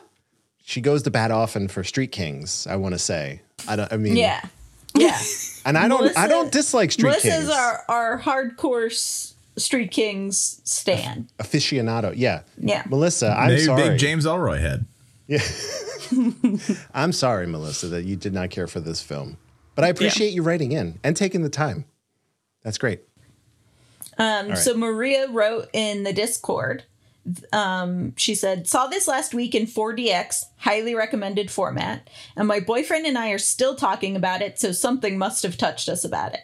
Also, as soon as it had finished, I wanted to watch it again to answer all of the questions I had. Here's some random thoughts. What worked for me? Batshit crazy good series of trailers. The hype machine got me good before release date. The connection and the chemistry between Neo and Trinity is fire, and this rightly grounded the whole film. After all, saving the world seems to not really be a priority anymore. Carrie-Anne Moss is utterly compelling and a figurehead of Zen, whilst all the meta jokes were at time delivered with irony on sleeve by others. She brought absolute authenticity and truth to Trinity. The first 50 minutes or so was enormous fun. Couldn't stop grinning when handsome Chad made an appearance. Also felt the delicious subversive anxiety of questioning what is real when Neo was being shot at in his workplace. Also love seeing Neo at his most vulnerable, in the bath, crushing on a girl. That's hilarious because we have seen so much Keanu in the bath crushing on a girl. Again, Jessica Henwick is a badass and love the sunglasses. Agree. The analyst is a great character. Agree. What didn't work? Too many throwbacks and old footage. No idea why Morpheus and Smith needed resurrecting. Just made me miss the original actors, as these roles could have been just as good with new characters. Too much clunky action with not enough sense of threat or risk. Where's the long shots showing the amazing choreo these guys can do? High fives with cute machines, just no. How dare. Mostly, I would love to hear an interview with Lana Wachowski having a bitch about Warner Brothers and how she wants to tell them all where to go, but I don't think that will ever happen. This fan will watch this again, and it's better than Revolution, so that's a win. I agree. It's 100% better than Revolutions, and I think personally I like it more than Reloaded. So just, if you're a fan of the first three, even if this isn't quite to your taste, I think it's worth a watch. Yeah. Who wants to take Christina's tweet? I'll do this one. I don't want to talk a lot, so there we go. So Christina at Keanu Wave on Twitter wrote, Lana managed to make a reboot, a sequel, a reckoning with the franchise's real-world legacy, and a criticism of it all at once. And even if you didn't like it, you have to acknowledge that's pretty gutsy. The cast were uniformly great, but Neil Patrick Harris in particular surprised me. Yeah, me too. Agree with that. All right, Claire F. writes in our Discord, I think Miss Wachowski going back to make sure that women finally get their due from a sci-fi action series is a good justification for revisiting an old world. It didn't 100% succeed, in my humble opinion. What were Niobe's motivations exactly? But it was worth a shot. And having it turn out that the next generation had spent all their energy trying to reclaim a male savior only to discover he was useless without the woman behind him was the kind of thing that pisses off toxic men. Personally, I love pissing off toxic men. As my husband put it, the first 3 movies only gave Trinity about half the amount of character development she actually deserved, and here she got about 2/3 of what she needed to make the he needs her because love will make him whole underpinning less cringy than it was in the first 2 sequels. 100% agree, Claire. Claire, Yeah. well done. Good Agree points. on all of it. And longtime listener Zoe P. emailed to say, Zoe! what a joy to have the podcast back. Thank you, Zoe. 2021 has been a criminally shit year, so I'm really happy to hear your dulcet tones again. I'm feeling quite happy about Matrix Resurrections, although I do have positive and negative thoughts about it, but I'm trying to avoid spoilers as I don't think Jodie has seen it yet. Lots of nostalgia. Loved this as a way to help the audience understand what was going on. It was great to see Keanu flexing some acting chops, showing Tom/Neo as a man on the brink. Good to have that conversation about mental health in these times. Loved that he couldn't stay away from Trinity, such an iconic duo, couldn't be separated by Chad doing a dodgy cameo. Was he strapped for cash so he had to moonlight? I'm sure not. The John Wick movies have done fairly well, from what I understand. That was a fun thing, I think. I think it was just a fun thing. Neil Patrick Harris and Jonathan Groff and Jessica Renwick were great additions to the cast. Lots of exposition. I understand the need for it, but it was hard to hear as lots of drunk men in the cinema were being rowdy. Second viewing was required to catch all of the subtleties. Overall, I think this is how a sequel should be done. I'm definitely looking forward to watching it again. It's perfect. Sounds like Zoe's big negative was just someone breaking the social contract, which Yes. that's okay. That's okay. That's going to happen. That's going to happen. Thank you, everyone who wrote in. That was incredible. What an outpouring. People still listen. People still care. It's great. It's awesome. They do. When there's a new Keanu movie, the first thing that happens is people are like, when are you going to record? And that warms my heart. So there you go. Mine too. Co-hosts, take a breather. You've earned it.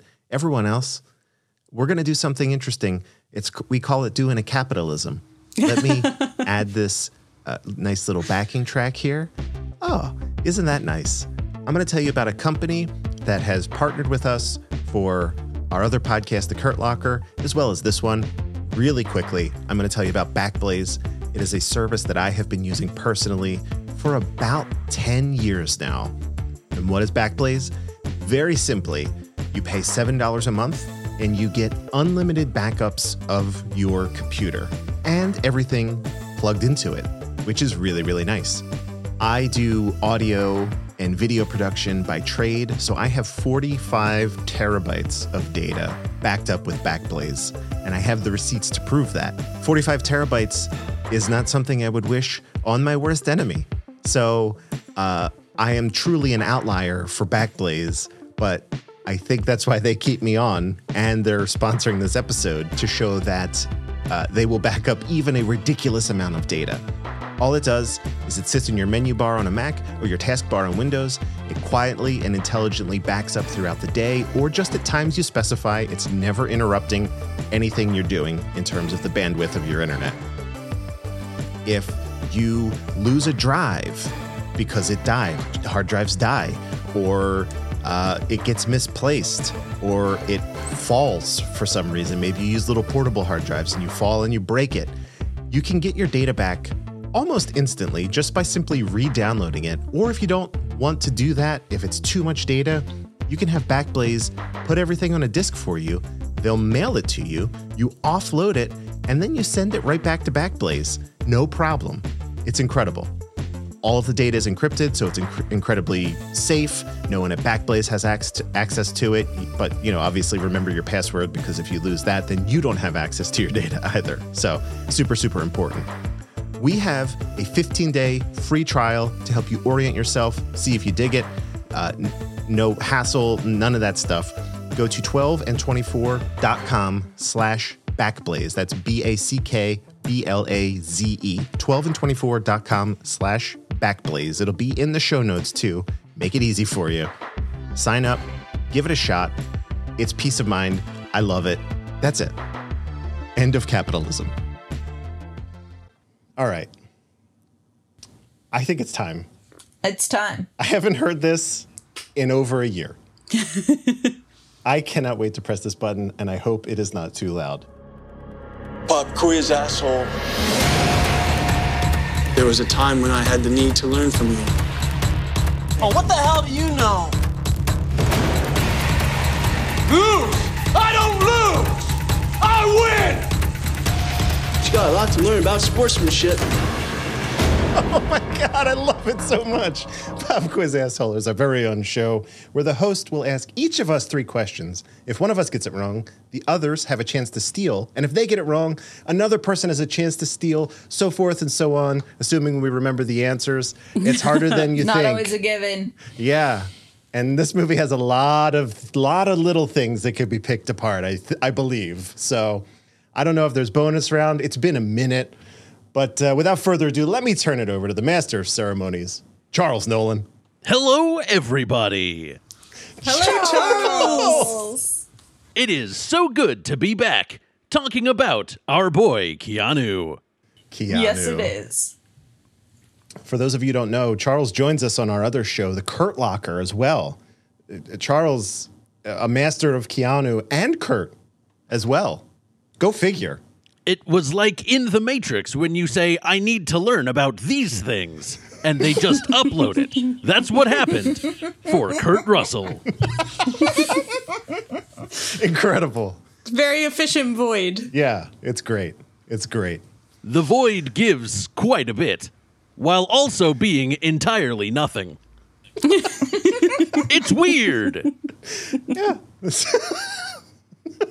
Let's get into it. Yeah, let's go. Get into it.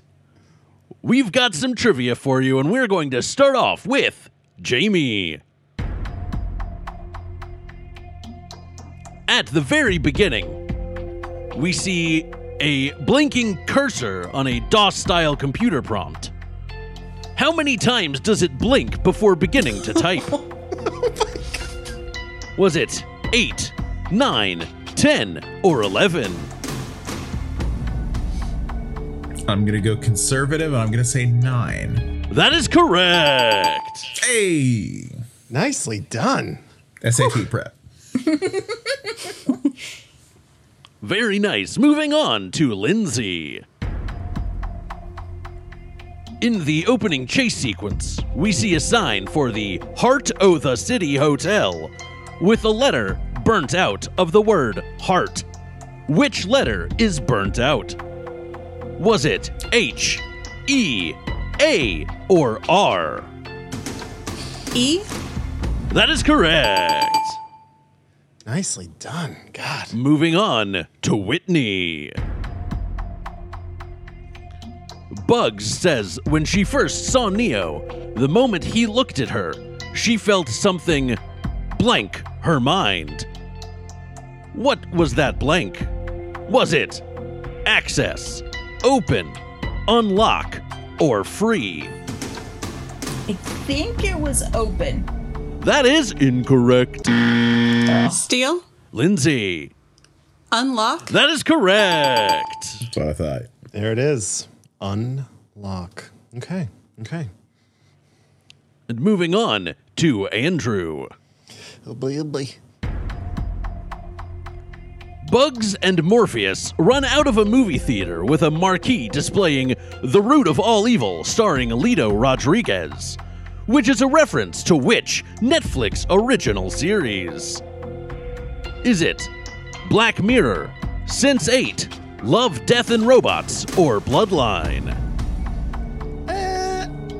Since the Wachowskis were involved, I'm going to say Sense8. That is correct. Nice. All right. I was totally going to steal that if you did. Never seen it. I should watch it. I know I should. I also should. So Everyone should has I. said, Whitney, watch Sense8, and I will one day. All right. Back up to the top with Jamie. When Jonathan Groff's character is pitching the sequel game to the Matrix trilogy, before Thomas breaks down, he says he's already spoken to which department? Is it finance, legal, animation, or marketing? I'm going to say marketing. That is correct.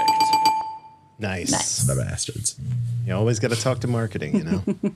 Yeah. Speaking as a digital marketer. Always got to talk to Whitney. Always talk to Whitney. I mean, that's, yes. Moving on to Lindsay. Thomas Anderson's medication is ontanofloxacin, which is a take on ontology, a branch of metaphysics dealing with the nature of what? Is it the nature of being, the nature of learning, the nature of evolving, or the nature of dreaming? The nature of learning. That is incorrect. Steal. I could not tell who that was. Is Jamie. Jamie, take it away. I'm going to say the nature of being. It is the nature of being. That is correct. Nice. Wow. What was the name of that medication? Ontanofloxacin. That's a perfect name. Yeah. All right. Good. It's a very good fake medication name. Moving on to Whitney. When Neo and Bugs first go through the door that takes them to the train, where is that train located? Is it Beijing, Paris, Tokyo, or Antwerp? Tokyo. That is correct. Boom. That's how you do it. Yeah. That was the only one that I could have gotten with 100% surety. Moving on to Andrew. Andrew, before taking the red pill, Neo does a swear. What swear is it? If you are sensitive to strong language, skip ahead like 15 seconds. What if Is she gets it? it wrong? Well, skip ahead 30 seconds. I don't know. Just be warned. Can you just beep them all out? Yes. Oh my God. Does he say We're just going to beep them all. or beep? Your actual choices are damn, shit, hell, or fuck. I'm going to go with shit on this one. That is incorrect. Steal. Lindsay. Fuck. That is correct. All right. Fair enough. All right. The adult portion of Pop Quiz Asshole. Wait. Never mind. Back up to the top for the final round of regulation questions. We go to Jamie. How many minutes into the movie are we when we see Neo out in the real world? Is it 50, 55, 60, or 65? 65. That is incorrect. Steal. Whitney. 50. That is correct. Nicely done. Yeah. It's tough when they're that close, you know? Mm-hmm. Moving on to Lindsay. Nemazine is the name of Bugs' ship. Nemazine is the Greek muse of what? Thoughts, dreams, memory, or song? Dreams. That is incorrect. Steal. Andrew. Memory. That is correct. Yeah! I just went with the one that looked like the word. It's all Greek to me. You know what I'm saying? Sorry. Ba-dum-bum. I'll edit that out. Goodness gracious. Now I got to keep it in. Moving on to Whitney. Stephen Roy plays Old Man Thomas Anderson in the reflections that we see of him. Who is Stephen Roy? Is he Keanu's uncle, Carrie-Anne Moss's husband, Lana Wachowski's grandfather, or producer Grant Hill's brother? Carrie-Anne Moss's husband? That is correct. What? Wow. Yeah. Everyone's getting cameo. You get a cameo, and you get a cameo. Fun cool, stuff. For the final question of regulation, pop quiz asshole. It's Andrew.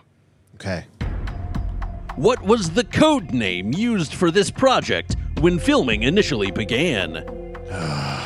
Was it Project Ice Cream, Vengeance, Nightingale, or Summer of George? What? Would you like those choices again? No, I just... Good, because you weren't going to get them. You know the rules.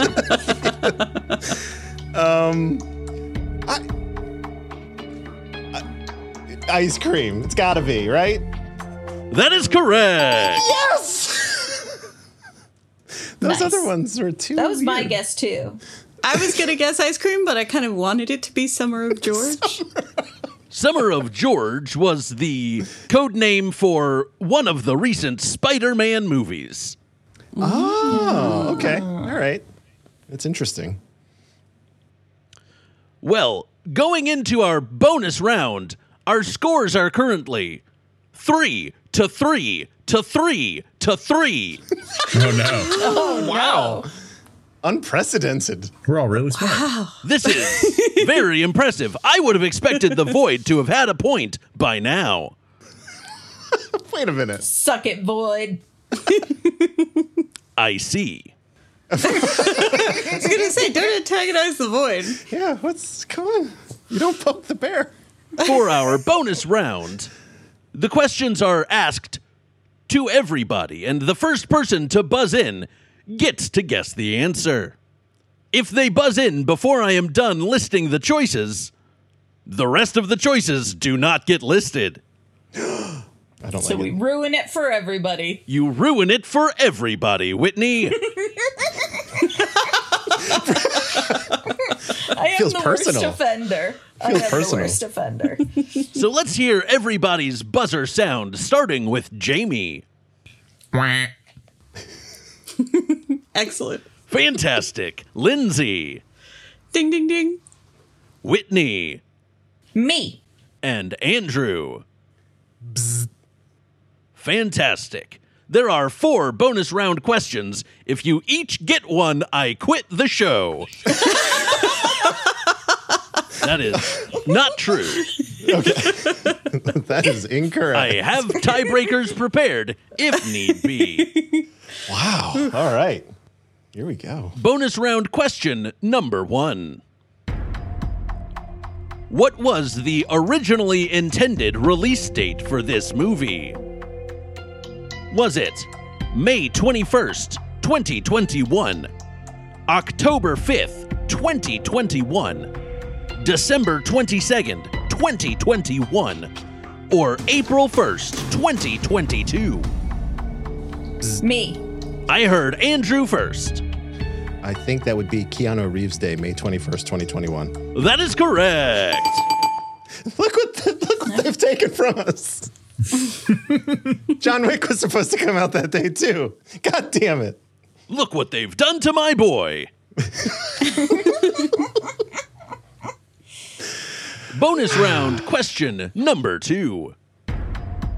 The score is done by Johnny Klimek and Tom Tykwer. I think that's how that's pronounced. This makes the first Matrix movie to not have the score done by whom? Is it Machine Head, Bill Pope, Joel Silver, or Don Davis? Jamie. Don Davis. That is correct. Nice. Nice. Moving on to bonus round question number 3. This was the first Matrix movie to be shot digitally. The others were shot using what film format? Was it Super 8, Super 35, 3perf, or Super VistaVision? Ding, ding, ding. Lindsay. Super VistaVision? That is incorrect. Me? Whitney. 3perf? That is incorrect. Jamie. Super 35. That is correct. It couldn't have been Super 8. Yeah. I was getting a little worried, but we got it. We got it. And for potentially the final question of Pop Quiz Asshole. How many times throughout the movie do we hear or see the name Neo? Oh boy. Is it 23, 37, 51, or 65? Ding, ding, ding. Lindsay. 51. That is incorrect. Me. Whitney. 37? That is incorrect. Andrew. 23. That is correct. Yes! Okay, good, because I forgot all the numbers. As always, I remember basically the first number that was... And 65 was the other number. Got it. Okay, good. Wow. Well done. All right. So that means our scores are Lindsay and Whitney tied at 3. Jamie and Andrew tied at 5. Oh, no. What? So we have a tiebreaker question. Oh, my gosh. On our first episode back in over a year, what is happening? You love to see it. Shouldn't have joined the podcast. This will be a closest without going over style question. For opening weekend in the US and Canada, how much did this movie pull in the box office?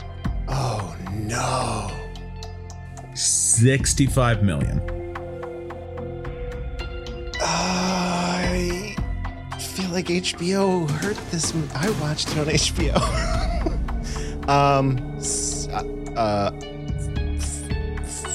40 million. 40 million. Sometimes in The Price is Right, there would be a beep that would say that every contestant has gone over the amount. Damn it. No, no. If I had that beep, I would play it here. Oh, do we have to keep fighting? Yes, please. All right. Is there another tiebreaker? Oh, we're still going for this no, one? It's the same question. You just Okay. have to offer new numbers because you both went over. Okay. $28 million. $17 million. The beep would play again. Oh, gee. What is happening? Okay. $7.5 million. $15 million. And we have a winner. The correct answer was $12 million. Therefore, Jamie, who was closest without going over, is the winner. Hey! There's the fanfare. I missed it. It's so good. I realized my fatal flaw. When Jamie said 65 million, I should have just said $1. Just like on the price. Just said Yeah. $1, Yeah, Charles. Price is Right rules are infinitely abusable. $1, Bob. You also could have hedged your bets with $7.6 million on that last round. But you didn't. Oh well. That would be a dick move. It would be a dick move. It's the $1 thing. Yeah, I understand that, and it only works if you're last. So okay, that's fine. You feel it's poor sportsmanship. Well done, Jamie. Well done, Jamie. Thank you. I'm happy I've maintained my streak. It's crazy. It's crazy. Oh, I guess spoilers for an episode of Kurt Locker that hasn't come out yet. You can beep that one too in post, right? Spoilers for beep, beep, beep, beep, Locker. Yeah. Now we come to Pop Quiz Audience, where I ask our audience questions. I had to go quite a ways back to find the answers that I got for last Pop Quiz Audience. Yeah. But last Pop Quiz Audience was for Bill and Ted Face the Music. We had 3 Pop Quiz Audience questions, and they were, what is the first line of the movie? Zoe P. correctly identified that it was Ready B. Zoe. Well done. Zoe. What does Ted's heart tattoo say in the prison scene? It says Elizabeth plus Billy forever. Again, correctly identified by Zoe P. Zoe is crushing it. She's on fire.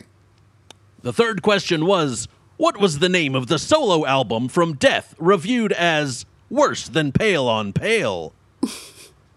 No one got that one right. It was The Lonely Soul Surfer. There are only 2 Pop Quiz Audience questions this time. You can tweet to me at The Nolan, TheNowlin,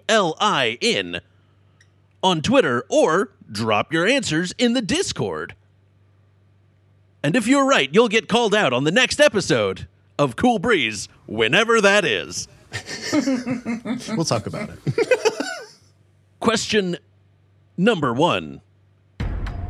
Bugs crashes into a sign when sliding down it to escape the agents at the start of the movie. What does the part of the sign that she bumps into say? I noticed this. And question number 2. What is the name of the coffee shop seen several times throughout the movie? Ooh, that's a good one. Tweet to me, and if you're right, you'll get called out like Zoe P. All right. Oh my gosh. What a show it's been so far. Charles, that was a great round of trivia. You all did so well. I am so proud of you. It's very fun to do Pop Quiz Asshole again. Yeah. It was great doing Pop Quiz Asshole again. Charles, did you like The Matrix? I did. I enjoyed it quite a bit. That's good to hear. It's good to hear that you're not being a real Jude. Really got to hit the D at the end of that name there, Andrew. Really? Jude. Thank you. God damn it. All right. I bid you a good void. And a good void to all of you. Thank you for having me. Charles got me on my heels. I'm like reeling over here. Oh my gosh. Let me run through the quick Wikipedia style plot points that we have of this film. Before I do this, and we spoiled the shit out of it, you should definitely go see this movie or watch it on HBO or wherever. If you've just listened to us, I think maybe we did do it justice actually, but it's something to behold, truly. Here we go. Thomas Anderson is a successful video game developer, creator of the Matrix video game series based on his faint memories as Neo. At a local coffee shop, Anderson continues to cross paths with Tiffany, a married mother with no recollection of her past, of which Anderson based Trinity, a character in his game on. Anderson struggles at times to separate perceived reality from dreams. His therapist prescribes him blue pills to suppress the occurrences, which he stops taking. Anderson operates a simulation called a modal, a programming sandbox developed to, this says develop game characters. In the movie, they say evolve game characters. A young woman named Bugs learns that the modal is running old code in a loop, depicting when Trinity first found Neo within the Matrix. Bugs discovers a program embodying Morpheus and helps free him before Anderson's business partner, Smith, can erase the modal. After discovering his location, Bugs and Morpheus extract Anderson from the Matrix and learn that Smith is actually Agent Smith. Neo awakens in a pod and notices Trinity confined in another one nearby, as machines sent by Bugs retrieve and transport him to Bugs' ship, the Nemesis, and into the human bastion, Io. There he reunites with Niobe, who explains that 60 years have passed in the real world since the machine war. Human survivors have allied with machines that defected to join human society.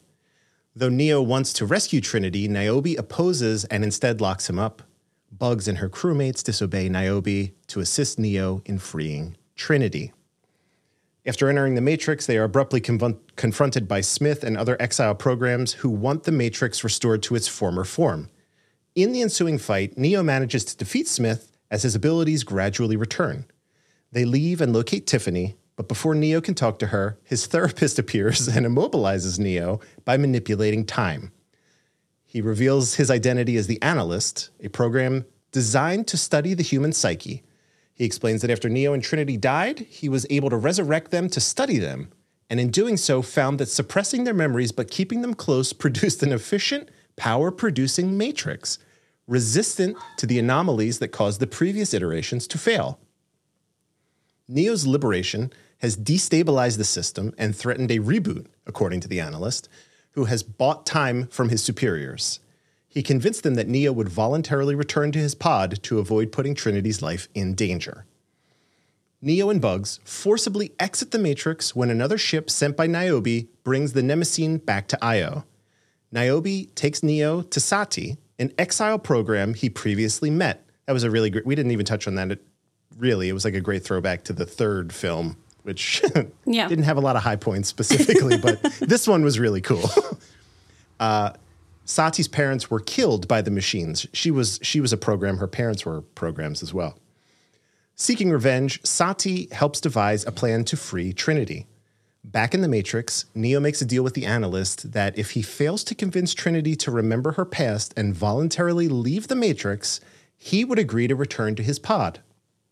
The Analyst accepts, and as Neo tries to convince Tiffany she is part of the Matrix, her family appears, enticing her to stay. She initially gives in, but soon after rejects them, recalling her true identity as Trinity. As the Analyst attempts to kill her, Smith intercedes, seeking revenge for his own imprisonment, which gives Neo, Trinity, and the others time to escape. Being the last ones to be extracted, Neo and Trinity become cornered atop a skyscraper. Holding hands, they leap off, hoping Neo is able to harness his flying ability, but instead Trinity gains the ability and flies them to safety. With Trinity's newfound control over the Matrix, both return to confront the Analyst, who now assumes a submissive posture. They sarcastically thank him for a fresh start, which they intend to use to remake the Matrix as they see fit. End of film. One thing that is worth calling out here, if you haven't watched it, all of you, and then everyone listening as well, is there is footage of them performing the stunt where they jump off the building, which they really did, both of them, and it is incredible to watch. Fun. They did it like 28 times. It wasn't just once. It was like the two of them jumped off that building too many times. No human being should do that. It was a lot, but it is incredible.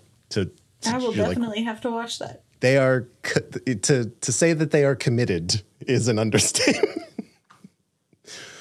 So, what do we do now? Oh my gosh. Oh, that's right. We go around and ask the question, and I think I know the answer. But let's start with Jamie on this one. Jamie, do you ultimately recommend this film?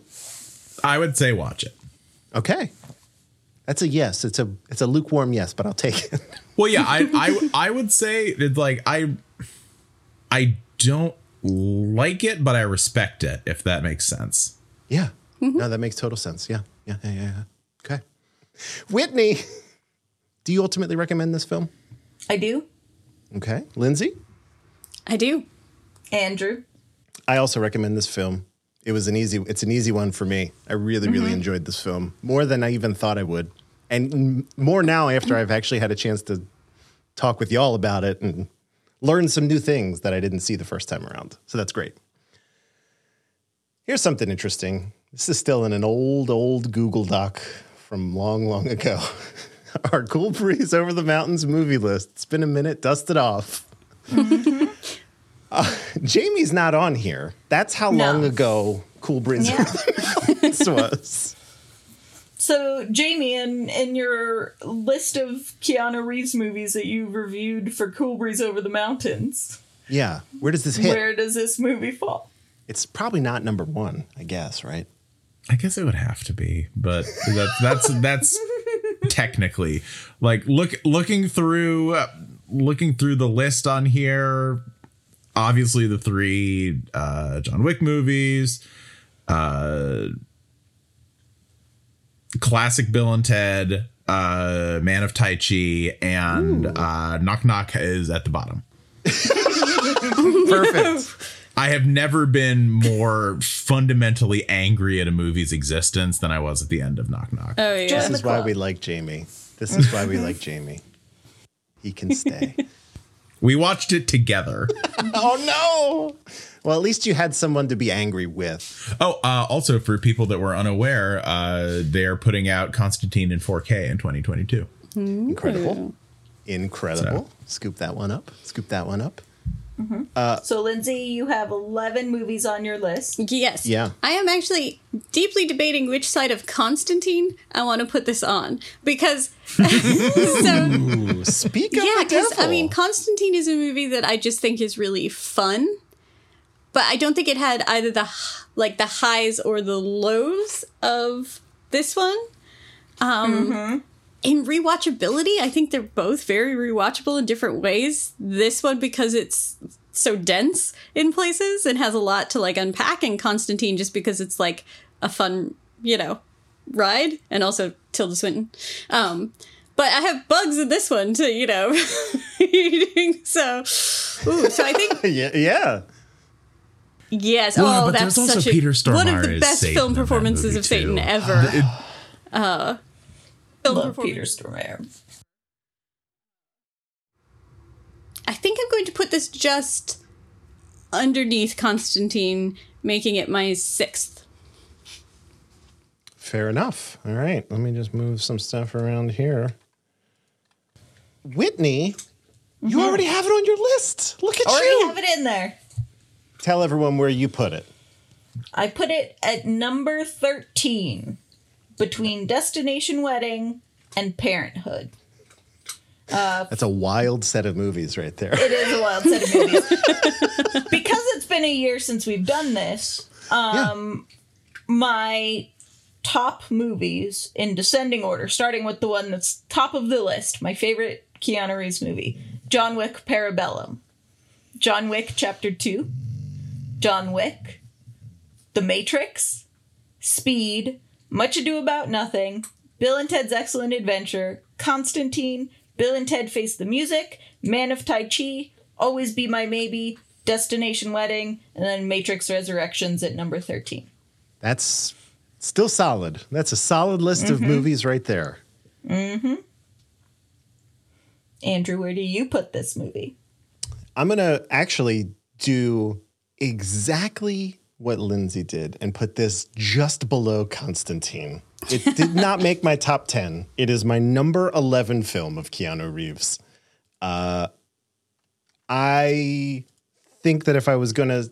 Here's what... Constantine's a lot shorter, first of all. Well, maybe not a lot shorter, but it's shorter. But they were better with the editing than they were on this right. one. It's more... Yeah, it's just more stuff happens. Yes, that sort of thing. So there's that. And just as a refresher, my top 10 is John Wick Chapter 2, The Matrix, Speed, Excellent Adventure, Point Break, Parabellum, Face the Music, Much Ado, and Constantine. Then right after that is The Matrix Resurrections. So pretty great. I don't know how much longer we're going to go before we have a reckoning. Let's talk about our next episode. Oh, you mean DC League of Super Pets? Technically, I was told, and I have been told many times, that Keanu Reeves does appear in the SpongeBob film as well. I was going to say, I think you guys skipped the SpongeBob movie where he is the sagebrush. And Whitney, do we want to make a call about SpongeBob? I'd be on our other podcast, to Kurt Locker, Whitney once skipped an episode and then rated the film anyway. I'd be totally down to do that. We can just guess where we would rate SpongeBob. I'll think on. I'll have a think on it. But let me just say I'm not rushing to go watch SpongeBob movie. I don't know about any. I'm just on the cusp of. I was too old, just barely. For SpongeBob. Oh, you should watch some SpongeBob. So I have seen no SpongeBob. I have culturally osmosed a lot of SpongeBob. I mean, going into 2022, that is a very good zoning out and half paying attention to television show. If there is, let's let the audience decide. If there is an appropriate level of demand, and Whitney and I will determine what that means, but then we will watch that film and we'll retroactively, put it in the rotation. Otherwise, as far as I know, Jamie mentioned the DC League of Pets, in which I believe Keanu plays Superman's dog? Undisclosed. Or Batman's dog? Oh, maybe not. I don't know. That's The Rock and Kevin Hart, respectively. Oh, okay. So I don't know. It's one of those Johns. He might be a villain then. I don't know. Who knows? A villain's dog. Yeah. It's got Mark Maron as Lex Luthor in it. And John Krasinski as Superman, at least I'm not denying to Wikipedia. That they get some great voice talent for those films. It's just Keanu Reeves' role is undisclosed at the moment. Depending on the size of his role, we did do Toy Story, where he had a pretty sizable role as Duke Kaboom. I'm not opposed to it. I just need to make sure. I was going to say, if it's Duke Kaboom level, we're in 100%. Mm-hmm. If Otherwise, it's one line, if it's Keanu, the movie Keanu level. Well, we did the movie Keanu. We did do that. It has to be less than the movie Keanu. We had to do that one. It was called Keanu. It's important. Yeah. We'll see. Otherwise, it's looking like John Wick Chapter 4. And so we'll see you in 2023. 2023, which is very sad. Very sad. Yes. So hopefully before then. We'll see. Again, this has been wonderful. I love this. Mm-hmm. Let's do it again soon. We'll do it again when there's a new Keanu movie. Yeah. True to our word. Can I preemptively invite myself to Chapter 4? Because I'm going to have some opinions about it. Yeah, let's go. Yeah. Donnie Yen's in it. Scott Adkins is in it. Mm-hmm. Yeah. It's already Hiroyuki Sanada. Already shaping up to be quite an event film. Very exciting. That's it for us. We did it. This is a mighty episode. I don't even know how long we've been going, but it was. Well, we've pretty much hit the runtime of the movie. Which Sorry, y'all. Was a hefty runtime of a movie. Right. We didn't save you any time, but I think we added so much to your enjoyment of it. So there it is. But yeah, I mean, listen to us talk about it while you do laundry or something. Yeah. Right. There you go. We've thoroughly enriched your Matrix experience. Lindsay, it has been delightful having you here. Where could people find and keep up with you on the internet? They can find me at Lindsay Nelson on Twitter or at Lindsay Cameron Nelson, and that's NELSEN on Instagram, where you will get lots of gelato. And then also my podcast with Whitney, Historical Hotties, where you can find out who the biggest babes in history were. If you want to do a Matrix-related episode, we do have a computer programmers episode, so find out which is the hottest in history. Jamie, any message boards lighting your fire these days? Nope. None of my social media is public. You know what? I mentioned it earlier. Watch Legend of Drunken Master. That's a really good movie. There you go. It's probably the best Jackie Chan movie. It's a very good movie. Is that a Criterion? Is that one of the Criterion ones? No, those are the Police Story movies. Okay. I think they just released a Drunken Master 2 Blu-ray with the original like Cantonese audio and stuff. But all right. Any way you experience it, the action is unbelievable. All right. You want some good action, some great action? Check that out. Whitney, where you at? I am at Whitney_Nelson, Nelsen on Twitter, but I very rarely tweet. And I am on Instagram at Whitney Nelson, Nelsen with no underscore there. And that's mostly just pictures of my animals and occasionally food. Listen to the Kurt Locker. Oh, the Kurt Locker. Yeah, go find the Kurt Locker. Even if you're not sure how you feel about Kurt Russell, we do the same thing that we do here, only we do it for Kurt Russell movies, and it's worth checking out. Absolutely. You can you get that at 12 and 24. Check the show notes here. Just click. I also do a show with frequent guest Eric Hall about the Resident Evil films. We're wrapping that up. December is chaotic, but everything will be done, and it's incredible. So there you go. Couple podcasts, couple new ones coming out soon too. Do that. And you can follow me on the socials at Dark Driving. Twitter and Instagram are the two of note there. That's it. We did it. Do I press this button? I love this theme song. It's been great doing this again. Thank you all for joining us. And in the words of Bill S. Preston and Ted Theodore Logan, be excellent to each other and party on, dudes.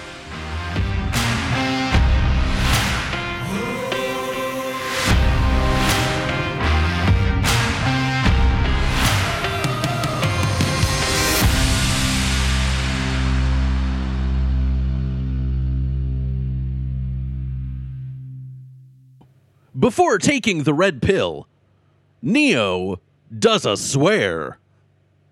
What swear is it? Does he say or f***? That is correct.